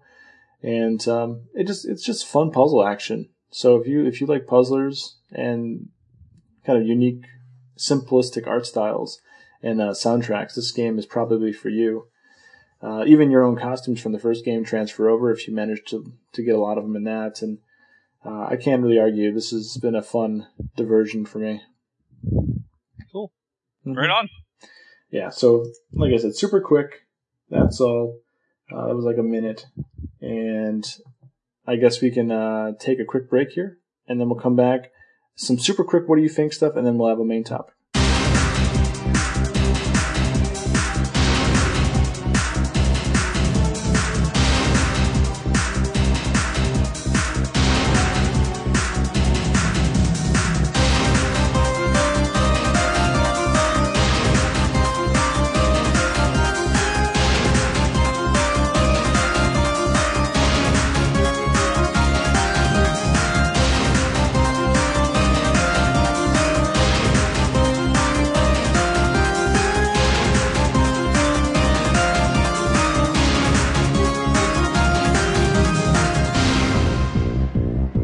Welcome back, everybody.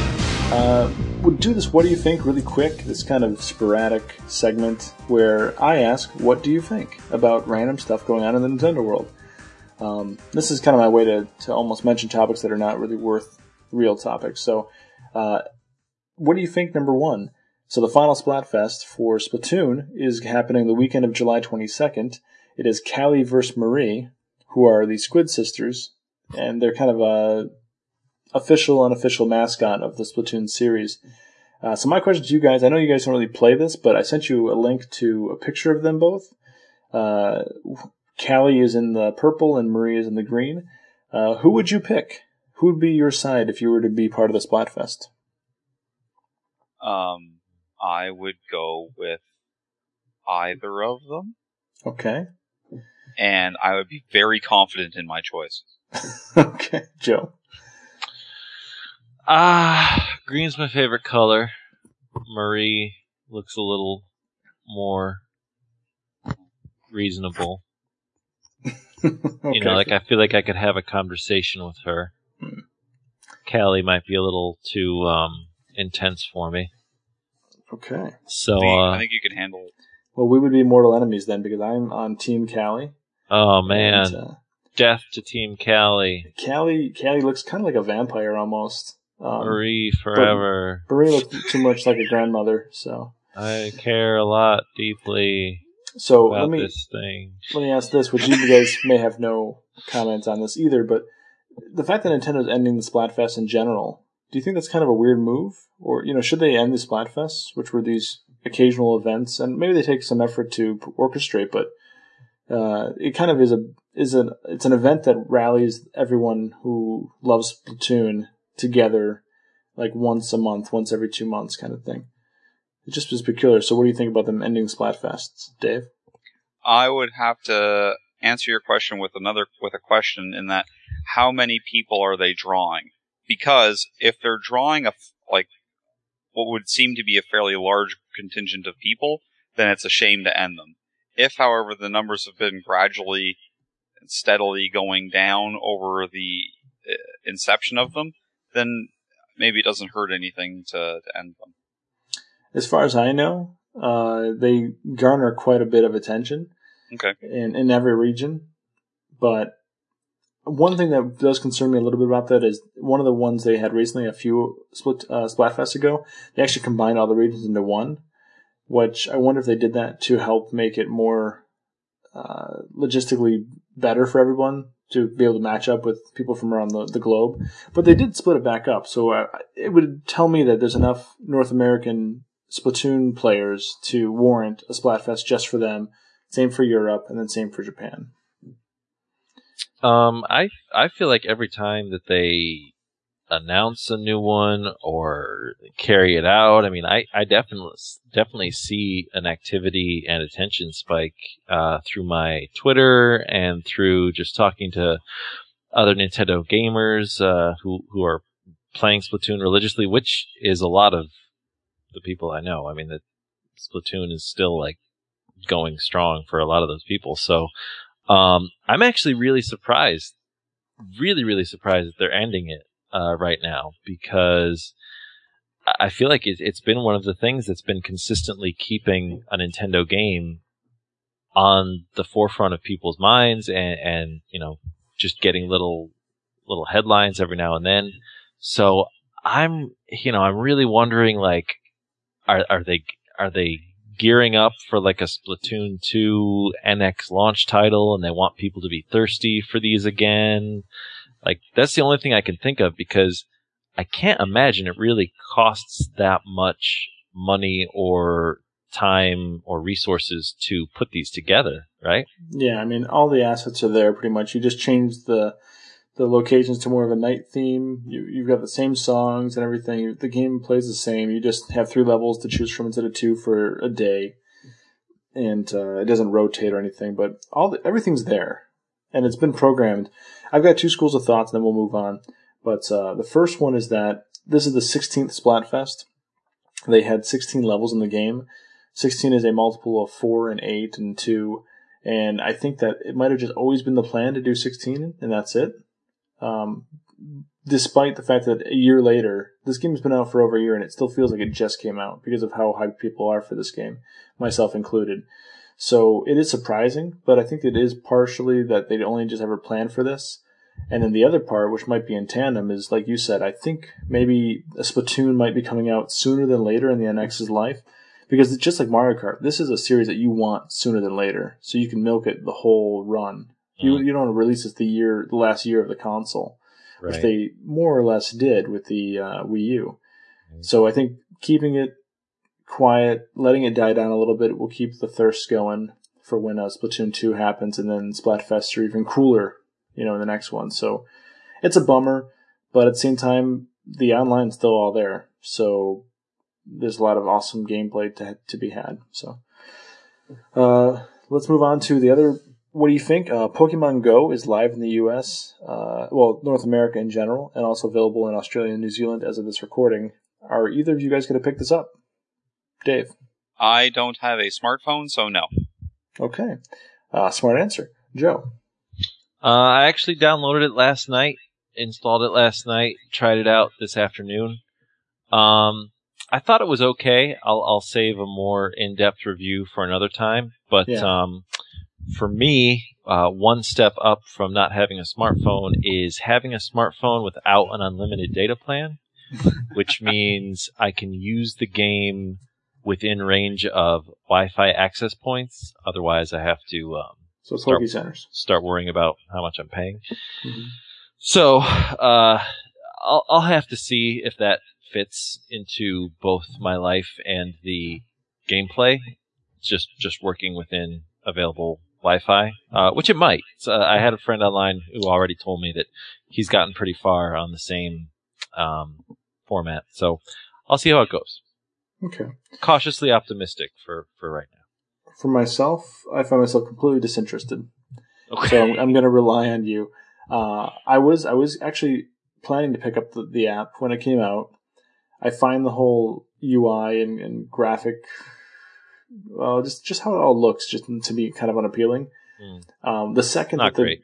the second that the Pokemon Go little device was available for pre-order, I pre-ordered it from Amazon, locked it in during E3 week, and then I did some investigation of what it actually is going to be, and I'm not paying $35 for that. And I don't know, I don't see where I would get any gratification out of this game. So I'm curious to see how it works. I don't know if you guys know of the comedian Heather Ann Campbell. No. She's a blonde comedian who has done a lot of Who's Line. She's done some of the older stuff with Drew Carey, but she's done some of the newer stuff with Aisha Tyler as well.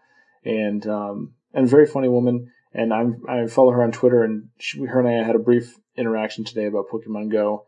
And pretty much what she's getting out of it is that it's heating her phone up. Because it eats up so much juice and so much energy that her phone is just constantly hot.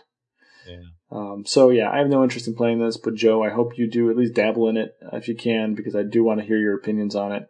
Sure. And I want to hear why I'm right or wrong. So I meant to say wrong or right, but I think I Freudian slipped my preference. Last, what do you think? I want to kind of I'm just curious. I want to start asking our guests this for the rest of the year. So pretty much, Joe, you and I can have a discussion about this at another date. And I'm sure there's many correct answers, but Dave, yes, just specifically to you, what past Nintendo game or franchise, I should say, would you like a sequel to on the upcoming NX? F-Zero. Okay. Look how quick he was, guys. Well, I guess, quite frankly, when I think of the Nintendo franchises that have been used, prioritized, and given us recent games, I mean, there was a lull for Star Fox. Now we got one. Zelda, as always, is a perennial. I mean, yeah, you can argue that there's delays between the games, but we always get one. We always get plenty of Mario. We're about to get a great Metroid game. Well, we're getting a Metroid game. And I guess, quite frankly, I mean, for myself and myself only, I really enjoyed the Metroid Prime series, and when it ended, I didn't feel we needed more Metroid. I'm like, okay, we've now given it its due. No, that's where you're wrong, but continue. Okay, fine. But you know what? My opinion was that, okay, we've now given it its perfect games, so what more could we do with that? So I'd like to see F-Zero, just because I thoroughly enjoyed the series, and it hasn't been touched in quite some time, so I just think it'd be neat to see what we can garner from that. And even as someone who has very little experience with the franchise, and it's been somewhat negative because I'm not very good at them, but I would like to see that as well. I can definitely vouch. I think there's enough fans out there to warrant some attention. And one more thing I want to say about this before we move forward is, the reason I even bring this question up is because in some recent, I think they were investor meetings, and this is somewhat translated, I believe, but Nintendo's new president kind of emphasized the fact that what they want to do going forward is really push the franchises they have. Mm-hmm. And not just Mario, Zelda, maybe Metroid or Pikmin or whatever, but F-Zero perhaps, Star Fox more. They want to utilize what they have because he feels that they've been kind of sitting on their laurels a little bit too much and not broadening themselves in the name of, well, it's not that popular. And that's why we might see movies and cartoons and amusement park rides and things like that coming soon. And to some degree, we've seen that already, like Splatoon. I think it was Splatoon. That actually, in Canada, certain like yogurt shops had, or was it Canada or Britain? But somewhere not in the U.S. because I was jealous about it, I think. Or maybe it was, I don't know, somewhere not near Michigan, I should say. Had like Splatoon cups at some yogurt shop. Really? With Splatoon spoons, yeah.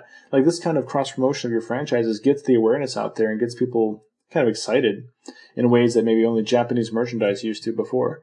And so I think that they would prove themselves well to branch out and have an F-Zero game on the NX, for example. So I was just curious what you would like to see them do. And I think that's a pretty solid answer for many. So, okay, moving on. That was the end of What Do You Think? I still care what you think with this next topic, but Joe, you wanted to discuss something that kind of came up on the Nintemple forums recently. Shout out to the Nintemple crew. And it was about Miyamoto's future role with Nintendo and perhaps with Nintendo fans. Right. What I found interesting by this, just as a quick lead-in, is when, I don't know who exactly mentioned it in the first place, but we see Miyamoto all the time. We love the guy. We he's like our surrogate father for many of us. But the thing is his role is constantly changing, and it does kind of feel more diminished as time goes on. And I wonder all the time, really, how important was he, how integral was he to this game, to that game?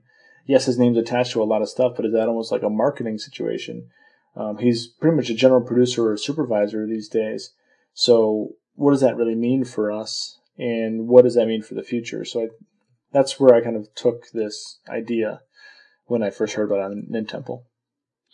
Yeah, well, I think where the inception of this topic came from, like how it wound up on Nintemple, was a good guy named Kyle Bossman, who now works for a group called Easy Allies, which I think is one of the best games-related media journalist enthusiast peoples out there right now. So I would highly recommend anyone check out their stuff if you haven't already.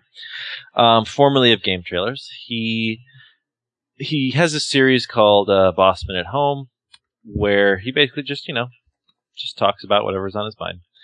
And one of his episodes was specifically about this topic, and more specifically in light of Star Fox Zero and what some people have come to understand was Miyamoto's role in the development of that game. And of course that boils down to the Star Fox Guard game, and then the gamepad controls, and just generally the way that one controls the game Star Fox Zero, which of course has been very divisive.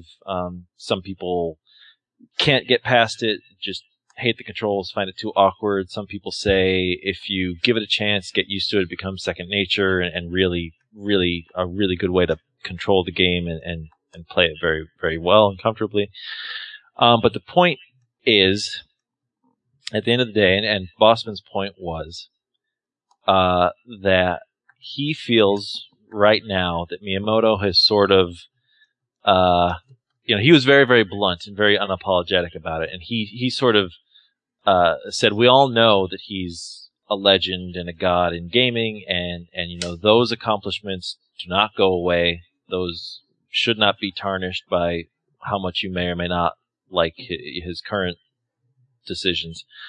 But that shouldn't mean that his, what he does is free of criticism or can't be critiqued. Someone doing something amazing in the past doesn't necessarily mean what they're doing now is without flaw. So he was basically really taking Miyamoto to task and saying, like, his philosophy is just not working right now, and it's just not what people want in general. These were his words, and he was using what he called the failed experiment of the Star Fox Zero controls as sort of Exhibit A.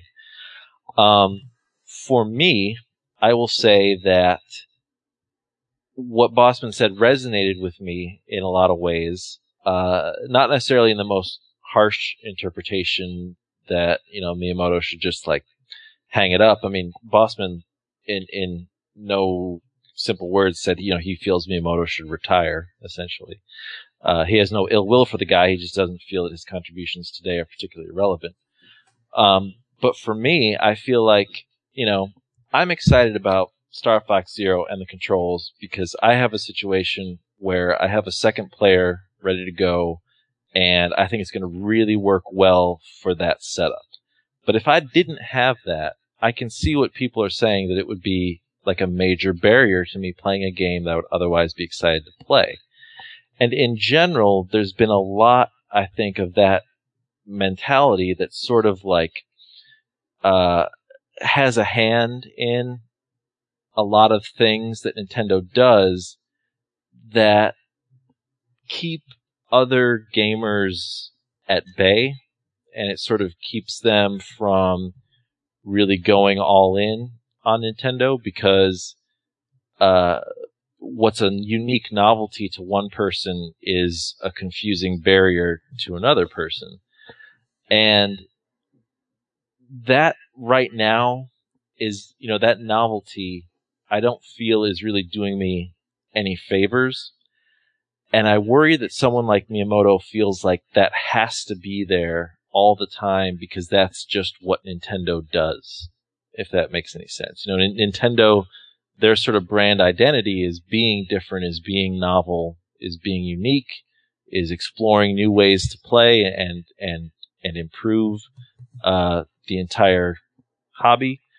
And there's nothing wrong with that. I'm not saying that shouldn't be done, but I worry sometimes that Miyamoto in particular feels that has to happen anytime it's remotely possible.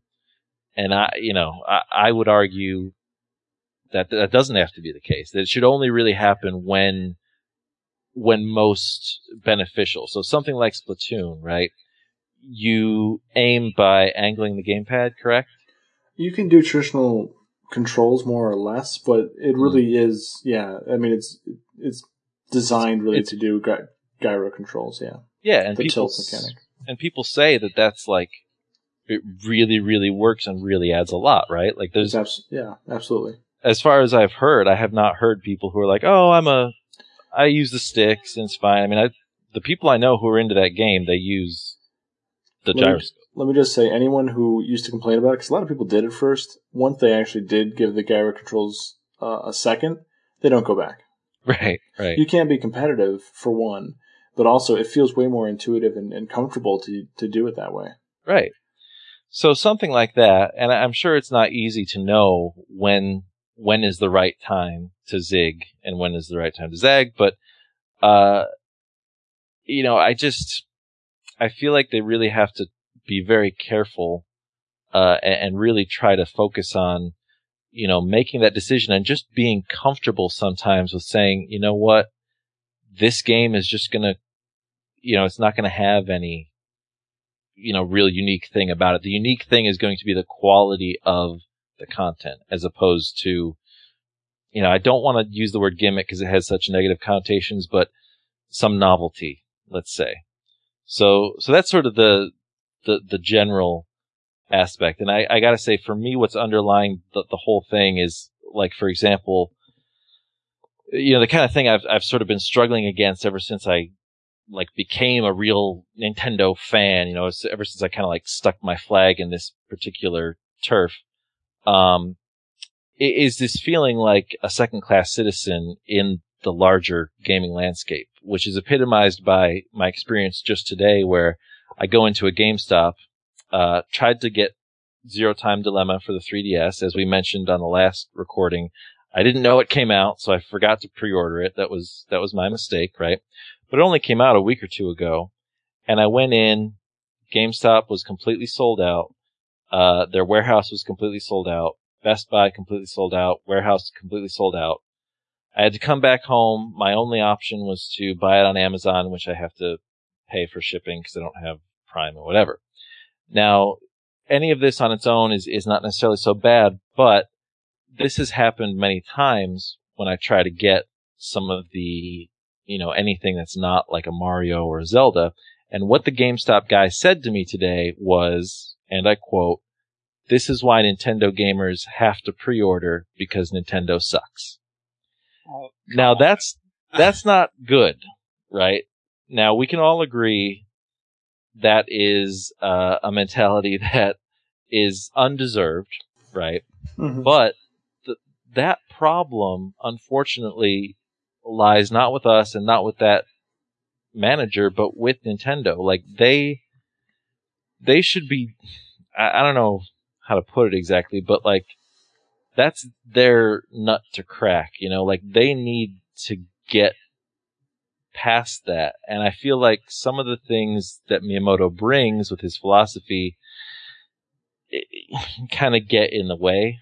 And I don't know, I'm really struggling to word this properly because I love all those unique things that Miyamoto provides and Well, and the novelty and everything that Nintendo provides. But I also want more than that to be able to go into a store and buy a game.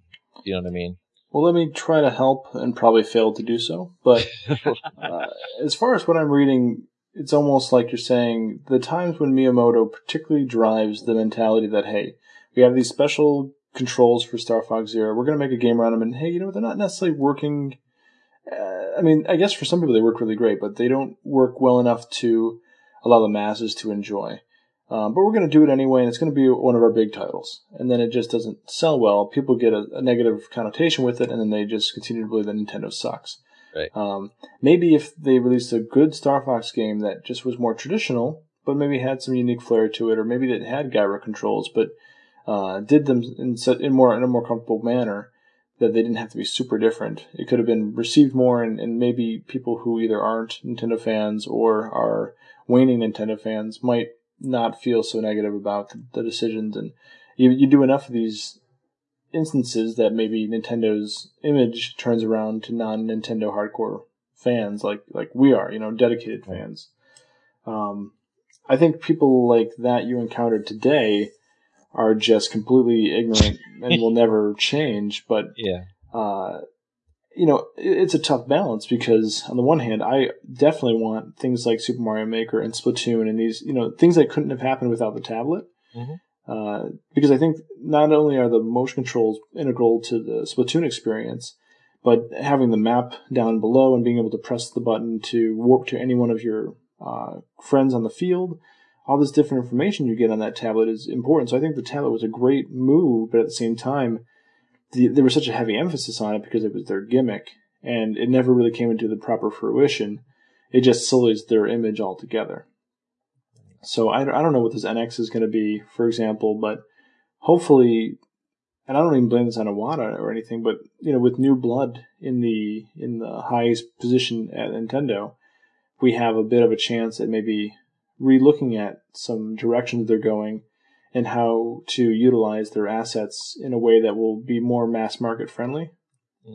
Because in the end, as much as us Nintendo fans are dedicated, they can't continue to rely on us, and the Wii was an example of that. But that might be a one-time thing. So you might have to start focusing on other gamers again who actually already enjoy playing games, and you just have to convince them to play games on your system. What, third party or not. I mean, Nintendo has enough power to create enough great games where third parties are not that required. A lot of people feel comfortable buying multiple consoles to get a mix of everything, but Nintendo has full control over itself, and maybe perhaps, whether this is Miyamoto's direction or not, but I can see where it might feel that way. But perhaps they need to change course to some degree to create a more balanced lineup. Yeah, and balance is the word that would sum up the ideal for me, really. But Dave, do you have any sort of thoughts on this that come to mind? Well, I guess I kind of come back to the idea that you said about gimmick, and I think even if it's unintended, Nintendo reads that way to people. Yeah. They give you a brand new system. It's not the Wii, it's the Wii U. Well, instantly to a certain percentage of people, that's going to sound more like a peripheral addition than it is an entire new generation of system. Okay, that's fine. We now move on. It is a whole new system unto itself. And now people find that instead of having a traditional controller like they would see with an Xbox One or a PS4 or an Xbox 360 and a PS3 and so on down the line, you get a giant tablet, which to some people is off-putting rather than inviting. I mean, this seems to be Nintendo's MO, and if that means to regain the market share that once was had, not even with the Wii, but just in general, if that means that they have to kind of do a bit of a course correction like you guys have been talking about, and maybe trying to, okay, let's back off on some of these things. Let's introduce those in not necessarily our flagship games, but in maybe our, say, 1B tier games, not even 2 tier. Well, and it's funny because with the Wii U, you kind of expect Nintendo to do that with their flagship games, and it took a long time for them to do it. Yeah. Pikmin 3 utilized it to some degree. That was nice. Splatoon. But I remember even then a lot of people who were like fans saying like it's better to just use the pointer. Well, yeah, and actually that's kind of the second part of my point is that's how I preferred to do it, was the Wii motion controls, and then use the tablet as just a map. I can't think of that many examples besides Super Mario Maker and maybe Splatoon to an extent that really utilized it in any real significant way. Nintendo Land tried and succeeded in some areas, but it never felt like it grabbed on a significant hold there. I think the Metroid minigame in particular was really great. We never saw a Metroid game, that utilized that sort of thing. The thing with the Wii that I think was actually really good, and to what Dave was saying, is you had a few less buttons. So it wasn't the same traditional Xbox, PlayStation controller, but a lot of your input was turned into what is natural human movement. Everybody knows how to move their arms if they have arms, and everyone, I mean, it is. There's no question. If you're playing the bowling minigame in Wii Sports, you know how to play the damn game. Right. So you don't need all these complicated buttons. But then when you go to the tablet, even though the buttons, there's probably less or equal to on a typical controller, you suddenly got this touch screen, which sounds intuitive. But, well, how do I touch it, or where do I touch it? The submenus in the screen itself. It can get really deep and confusing. And when you don't even explain that this is a new system, and people are like, well, how do I get the tablet for my Wii? I mean, it was just a complete clusterfuck of misinformation, and then potentially, daunting. At least for the people that were playing the Wii, who were non-gamers initially, they're not necessarily going to want to jump into the tablet world. They might have a tablet for their ebooks or something, but not. I don't think that many people Nintendo was aiming for necessarily played games on their tablets beyond maybe a puzzle game where you're sliding stuff around. And they advertised that in their initial Wii U stuff. They had Go on a table, and you could just play that with your friends. We never got any of that. Isn't this somewhat the crux of Nintendo's problem in that regard? My wife and I were out of town for the last weekend, so we ended up in a hotel room, and we had cable for the first time in, forever. The reason I say that is not just because of the humor that we were watching TV, but we happened upon I'm not sure if they have a network like this in the US, but in Canada they have the station called YTV. It's kind of youth television. So marketed towards like your tween age kids and lower. And I'm flipping through the channels and I come across a Kirby Planet Robobot commercial. Now that is the first Nintendo commercial for one of their video games I have seen in forever. And it was set up, the commercial was set up like two 14-year-old kids talking about the game like it's a talk show. That's the format of the commercial. And I compare that to all of the marketing I see for the latest Call of Duty or the latest whatever, burly guy shooter game that you see out there, where they show up on flagship networks, on ESPN, on ABC or NBC, where they have primetime location for this advertising. And Nintendo throws it out, Planet Robobot, with this pink character, which I think is fantastic, but it reads a certain way. Like it's Kirby on, I guess for you guys would be Nickelodeon, would be the comparable, on the Nickelodeon network, whereas I mean, by their very marketing choices alone, they're playing right into the wheelhouse of, the Nintendo's for kids. Like, good, bad, or otherwise, it seems to be they're giving into that. Yeah. Yeah, it's, for me, it seems like, the Wii had this expanded audience, which, whether you want to argue they migrated to smartphones or just gave up on gaming altogether, the bottom line is they don't seem to be coming back anytime soon. Agreed. And then the only other two groups left are the hardcore Nintendo fans and then the mass, anyone who would identify themselves as gamer, whatever that might mean to them. The hardcore Nintendo fans, we're going to be happy being able to buy a box that plays Mario, Zelda, hopefully a Metroid, the occasional fun thing like Kid Icarus or whatever. But Nintendo needs to get that gamer general category back on board somehow, or else I don't know how we're not gonna just have another Wii U situation. And again, I'm perfectly happy with the system. The only disappointment I have about the system is that it wasn't popular enough to continue giving me the kind of software choices and experiences that I think it has the potential to deliver on. You know what I mean? I think that's an excellent point. So I don't want to necessarily digress from where we're going, but I want to bring it back to Miyamoto a little bit. Mm-hmm. Because he's clearly an influential part of Nintendo to this day. I mean, he's been there since he's been with Nintendo as long as I've been alive, and he has had a different role over the years. I feel like these days he's more or less a yes man or a no man, just kind of turning on other people's ideas, and I don't see a lot of fresh things coming out of him. And maybe that's his age, and maybe he's just not interested in it or not capable of it so much more. Not, no offense to Mr. Miyamoto if he's listening, but I don't know if he's really as useful or as good for the company if he is just trying to think of ways to shake things up and then let other people do it. Like Pikmin was his last. Was that his last franchise that he kind of came up with out of the blue? That was really his.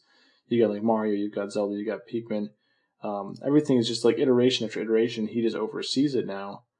And then if he comes up with a physical gimmick like the Star Fox Zero controls or the sword fighting in Zelda for Skyward Sword, which again I thought was pretty fun and everything.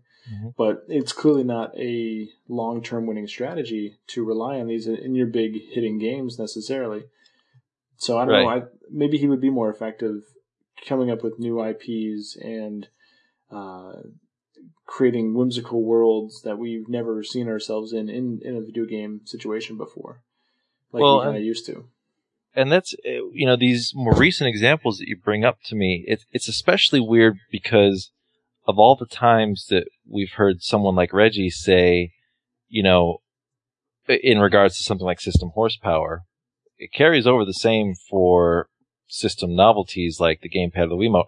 It's not the hardware that gets people interested. It's the software. It's the content. And it's weird because I get in arguments with another Nintendo fan friend of mine where I come off sounding exactly on the opposite side of it, where I'm like really defending Nintendo because if you look at their greatest successes, which is the DS and the Wii, the lesson I'm sure they came away with is, man, out of the box is really where it's at, right? Because at the time, the DS was like this crazy thing, right? 2 screens, a touchpad. Whoa, what are you guys thinking? You guys are crazy. It's never going to work.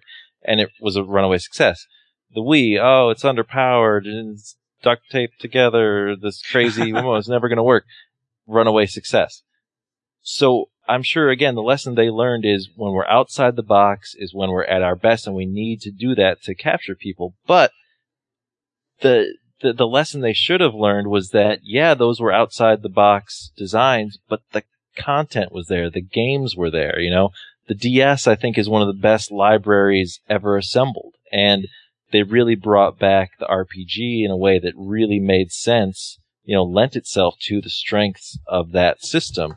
So what Miyamoto is doing now, I feel like he's chasing, what we've seen of him lately, even with the Skyward Sword, is chasing that sort of outside the box novelty.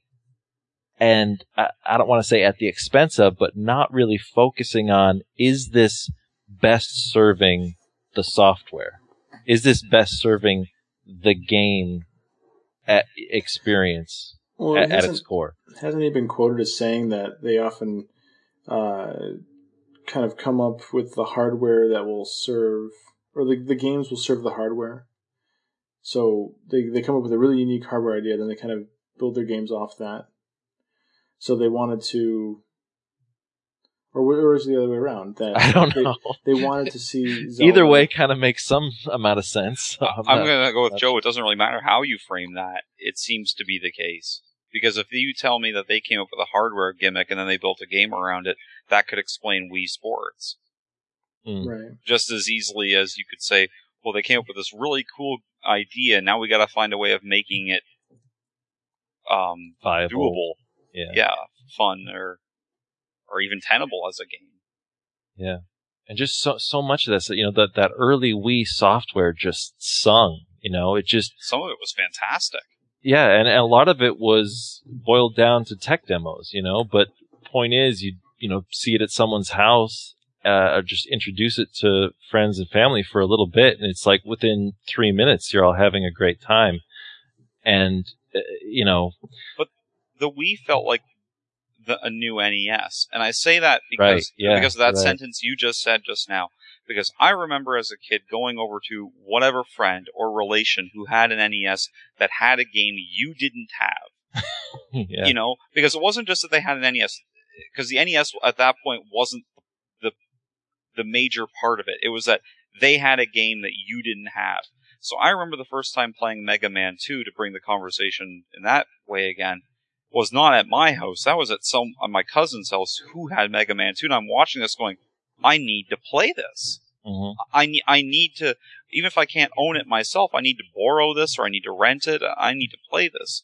And you say the same thing, and that's what happened with the Wii, is you go see someone else playing it, tech demo or not, and you're like, holy crap, this is really cool. I got my dad to touch a video game after he's been trying to refuse to buy me video games for 36 years. I got him to go Wii bowling with me. I mean, it was hilarious, but it was still one of those things. My sister requested Okami for Christmas, which, she's never, shown interest in a game ever, but she got into the Wii via Wii Fit and then saw, quote, the Wolf game somewhere else and thought it looked pretty. And so she asked for it. And that was I was beside myself because I was like, yes, my sister likes video games. It's just... It's finally happened. Right.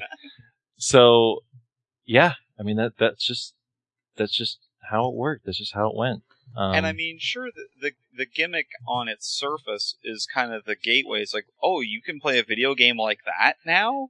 Right. And fine, that may be an attention grabber, but that isn't what keeps your attention.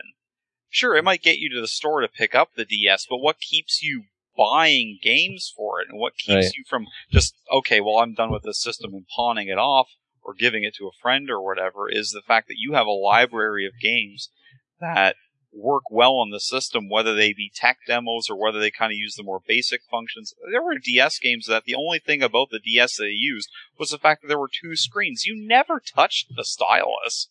Right. They just had two screens to work with. Yeah. Mm-hmm. So, I know that Stephen, in the interest of time, probably would like us to put a bow on this conversation. So... Yes, but I've got a bow to add for myself. Okay. Well, so I will let you do that. I just want to say that I really don't want this to come off as me saying, Miyamoto's old and gotta retire or something like that. I mean, he's never going to not be one of the most brilliant minds in gaming, in my opinion. And I would be very, very sad if he was not involved in Nintendo's direction going forward in some capacity. I'm just not sure the way that they're using him right now is the most beneficial, where it seems like, hey, we've got this thing, but we need to make Miyamoto happy, so okay, come here, Shigeru, put your stamp on it, and then it's like this shoehorned in kind of creative idea, like Project Guard or Star Fox Guard, for all intents and purposes, is a fun little game. Some people like it better than Star Fox Zero, but does it really make sense as part of that package, or should it be something else? Should it sit in the oven a little longer? It's just the way it's working right now doesn't seem to be to their advantage. So as much as I respect him and want him to be a part of it, I feel they need to rethink it a little bit.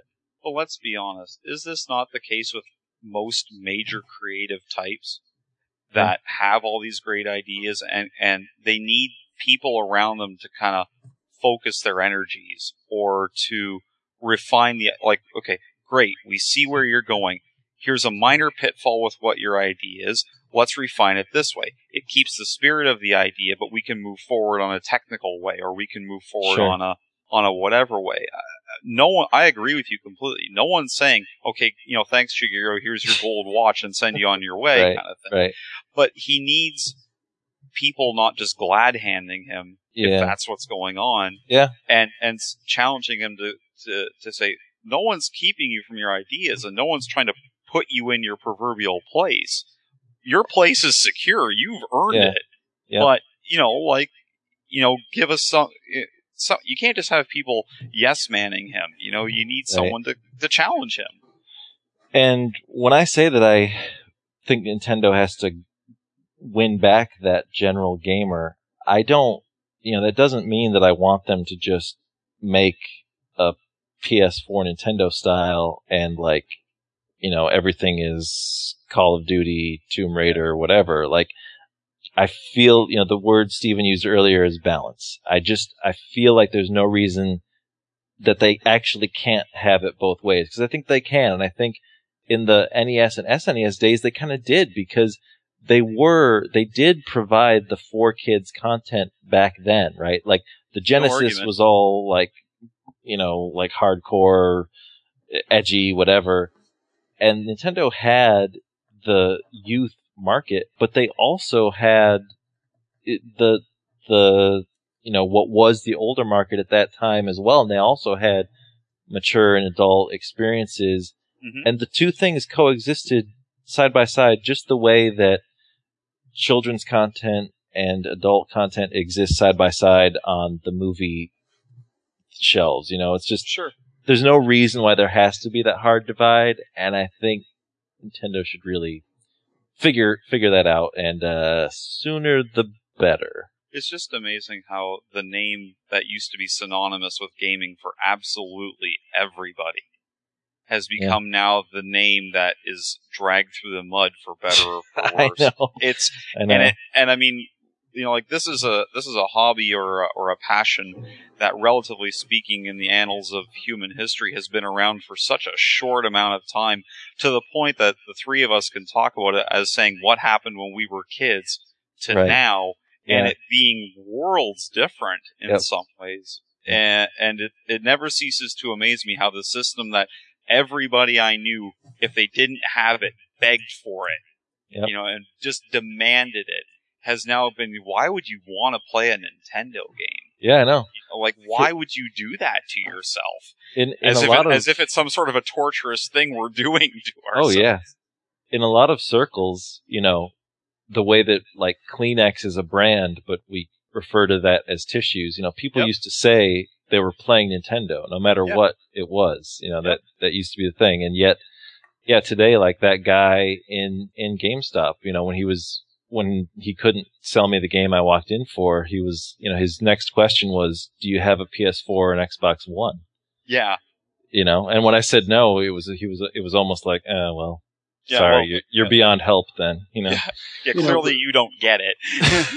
But at the same time, with those kind of employees, and not to put every GameStop employee into this bucket, because I've known quite a few Nintendo heads that have worked at those, but that guy, he's there to sell what's profitable, and sure, a lot of the people that go in there with their own money are going to be going in there for those other consoles, and so he's going to have his bias, and I think part of it just is what his company is, what they're really trying to sell. GameStop does not make that much money off Nintendo, whether they want. I don't think they care to. Well, you're absolutely right, but my perspective at this point is there's no reason why that needs to be the case. All the great games that keep the three of us coming back to Nintendo, first or third party. Sure. I feel like there's no real reason why those can't or shouldn't sell and resonate with a larger audience. But there's this weird stigma attached to it. And when it translates to the point that they aren't even stocking these games on the shelves, to me, that's such a vicious cycle where, well, how are you gonna expect them to be a success? How are you enabling them to sell when they're not even on the shelves, where the only way to get it was if you pre-ordered? Because how many people are even in the know enough. You shouldn't have to pre-order. No. Although you don't have to pre-order on Amazon right now. It's available free. Yeah. No, but you shouldn't have to pre-order full stop. Yeah. You know, right. like there's no game in the world you should have to pre-order. We live in a world where they can print these off for pennies. Right. You mean to tell me you can't just get in 10 instead of 2? Like this is the Amiibo argument at the beginning of it all over again. Not to rehash that again, but there's no reason in the world that something like this should be an issue. Yeah, and this is a game that is, as of recording, released 10 days ago. This is Yeah, that's ridiculous. Yeah. I feel so bad. Anyway. I feel bad for you because the EB Games, which is the GameStop equivalent here in Canada, the guys there are helpful. They're sympathetic. If you're a Nintendo fan, they feel bad for you, but not in the way this guy felt bad for you. They feel bad for us. Like, man, I see you really want that game, and it's not my taste, but I'll try to help you out best I can, kind of thing. Well, and as I've said on this podcast, over the last couple of years, I've wound up with Best Buy gift cards, so I'll wind up pre-ordering games from Best Buy, and it's been, even worse, where I pre-order the game, and it's still not there. Because Nintendo is so not a priority to them. Yeah. And that has nothing to do with the mentality of the guy behind the register, because he could care less. Frankly, the guy at Best Buy chews my ear off about niche 3DS games every time I go in there, which is fine, as long as I'm not in a hurry. But yeah, that's just, it's this, I don't know, there's a block there that I think it's in all of our best interests for Nintendo to figure out how to remove. And this Miyamoto's influence right now, I feel like it's part of that, and there can be a balance. I feel like it doesn't have to be that way. I feel like we can get the best of both worlds. They just got to kind of figure it out. But, so what I'm hearing from all this conversation, and Steven can correct me if I'm wrong, is that we need to book ourselves a plane tickets over to Japan. We just sit down, we have a talk. I'm just saying we talk about it. The three of us, the company that is Nintendo, we just chat about it. Like, we love you. Make sure there's not a tea table in front of us. A Wii Tablet Go table. No, make it a Tim Hortons tea table, and I'm in.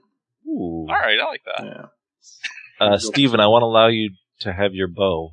Oh, yes. Oh, God knows where that fits on the present anymore. But,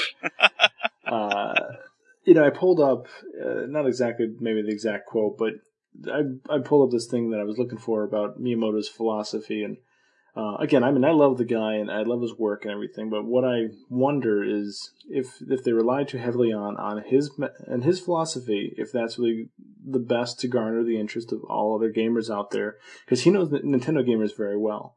And they align with him. That's why we're here.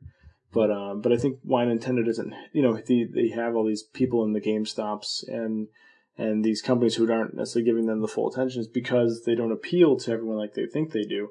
I don't think that the people that like the Wii, all these, grandmothers and mothers and fathers, and all these people who didn't play games before, it wasn't so much that, now we're playing Miyamoto games. This is great. It was more just a novelty for them.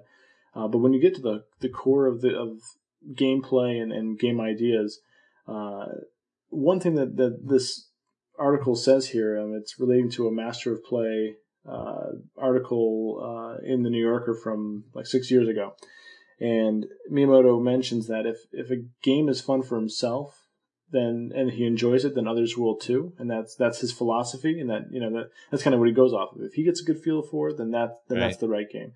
But damn it, Miyamoto, you're one person, man. I know you got a good pulse on things, but you can't develop a whole structure for a console's life around that. And then I guess this article continues to say, maybe this is from a different article, but let's see, he continues on about talking about the Pokemon series, and the quote here is, and that's the point, not to make something sell, something very popular, but to love something and make something that we creators can love. It's the very core feeling that we should we should have in making games, as if Miyamoto wants the players to feel about the game that the developers felt, which is very, very honorable. And I too would like to feel that but you're not going to get that from everybody. Some people just want mindless fun. They just want to escape, and they don't necessarily need to feel the love about the creation of the game. They just want to experience it. People don't have to love filmmaking to appreciate movies. And if you want to create, and if you only create movies or a certain style of movies that only you like to watch, well, then you're not going to be as profitable as the guy who can appeal to more different, varied tastes. And so Nintendo really should maybe appeal to that a little bit more, and they do with Splatoon. That's their first ever third-person online shooter, and that certainly appeals to a different kind of crowd, and they've really locked in. They've done it in their own way. I'm hoping to see more of that, but utilizing their franchises that may not sell that well, but maybe not forcing the next F-Zero to have, like, to use a Wii wheel or something. You know, maybe make it a little more traditional, make it look beautiful, make it fun, and it'll attract people. Go ahead. I was just going to say, but that's just it. These are characters. These properties are not necessarily having to be stagnant. Like, why is it that Fox McCloud can only be flying an R-Wing? I mean, everyone ridiculed and ripped up and down Star Fox Adventures. I thought it was really good. That's an interesting and a whole nother topic that I wouldn't mind touching on sometime. Because I'm here. You just feel free to let me know. People, and certainly we will, trust me. But people do link the character, no pun intended, they link the characters to the genre that they're from. Yeah. And maybe that is inappropriate for what Nintendo wants to do going forward, and maybe it's not required. But then people will perceive it as a spin-off. It's not a real game. You know, Star Fox Adventure is not a real game. And it really was a separate game until they brought in the Star Fox franchise on top of the Dinosaur Planet premise. And it's an interesting thought experiment to consider whether or not Dinosaur Planet would have succeeded or been able to succeed if it had the same maybe marketing energy and push behind it as it did when it had Star Fox attached. But hasn't Nintendo done this before? I mean, this is how we got Super Mario Brothers 2 the way we in North America got it. They took another game, co-opted it for one of a property that had name recognition and sent it on its way. I guess I don't understand. I mean, when Mario, what would be one of the first Mario games that came out that wasn't a platformer? Like, I know it's not the first one necessarily, but Mario Kart. Mm-hmm. You know, that created an entire new genre out of a character IP that existed previously. It can be done. It doesn't have to be this stagnant. I'm curious how often that happens beyond Mario, though. But Mario Kart is a great point. And then a counterpoint I can make is this hatred towards Metroid Prime Federation Force. Where they do not need to attach that to a Metroid franchise. It doesn't need it, and it really actually sullies it by attaching it. So it's a touch and go thing, and I don't think people generally know whether or not they're coming and going on that either. I think on the one hand, if they like the game, then they'll be happy with the inclusion. If they're unhappy with the game, they're going to be unhappy with the inclusion. Yeah. So, like, if Mario Kart sucked, they'd be like, "Oh my god, you know, why?" We saw Mario? This coming. Yeah. Yeah, you know, so maybe that's more the secret there, but I for one like seeing other characters that I get to know in other games. And Miyamoto, back to what his philosophies have been, he wanted Woohoo Island to be almost a character where it continued to show up in different games such as Mario Kart and Wii Fit and Wii Sports and stuff like that. And it never really came to the full fruition that he perhaps wanted to envision. But I like that premise, and I think we could use a little more of that. I agree. And I think that might help bridge the gap too from taking people who prefer one genre, say people who just love platformers and that's really all they play. Well, you make a Super Mario RPG. Well, holy shit, you got people who now might like RPGs. Never wanted to care before. You know, I don't get into a lot of RPGs just because I have no connection to the franchise. Like, I don't want to jump into some random world I don't know and just start fighting magic and monsters just for the hell of it. I kind of prefer to have some sort of hook. Radiant Historia was a game that I ended up loving that I had no previous hook for, but maybe that was part of the gimmick. But again, Super Mario RPG I probably never would have really looked at until I realized, oh, cool, it's got Mario, and this is really fun. The music's great. It all just relates, and it brings good feelings about the franchise as a whole to me.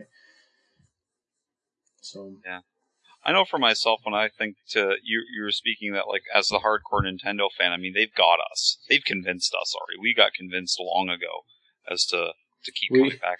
We drank the Kool-Aid many moons. I've been chugging that Kool-Aid for years, and I've got an IV for it.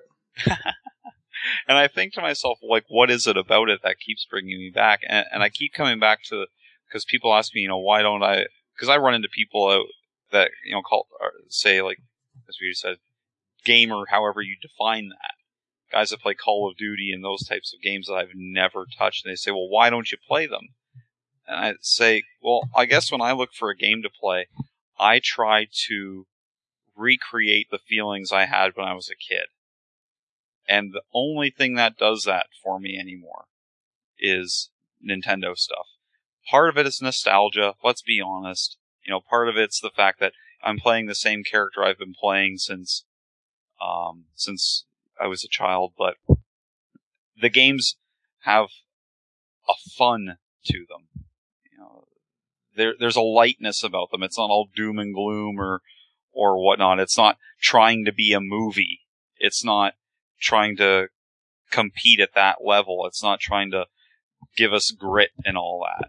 Some people may like that. I've got enough of that in other ways. I'd like a little fantasy. And then to that point, all those points you made there are pretty much parts of Miyamoto's philosophy. So it's amazing how parts of it still function, parts of it could be hindering the situation. And I guess the only counterpoint I can make to that is, while I agree with you and I really strive on those kinds of things, I like a little rekindling of an old favorite, of an old previous memory that I enjoyed, and building on that. Nowadays, we're all entering our 30s or well in our 30s or whatever. A lot of the people in Negative World are that or older, and so the new crop who are experiencing this, this newest Mario game, Mario 3D World, is their first Mario. Yeah. So they don't have that to strive on, or ride on, or whatever the word would be. So they don't really give a shit for that. So really, you need to get them entertained again, and not just on the nostalgic memories that we like to get hooked on. But if you want to create longevity, I guess you have to be a little more creative, and maybe taking up these characters that people start liking, maybe because they like the one game, moving them to another style of game could be an effective use of the franchise to help grow. But or again, just focusing on new IPs.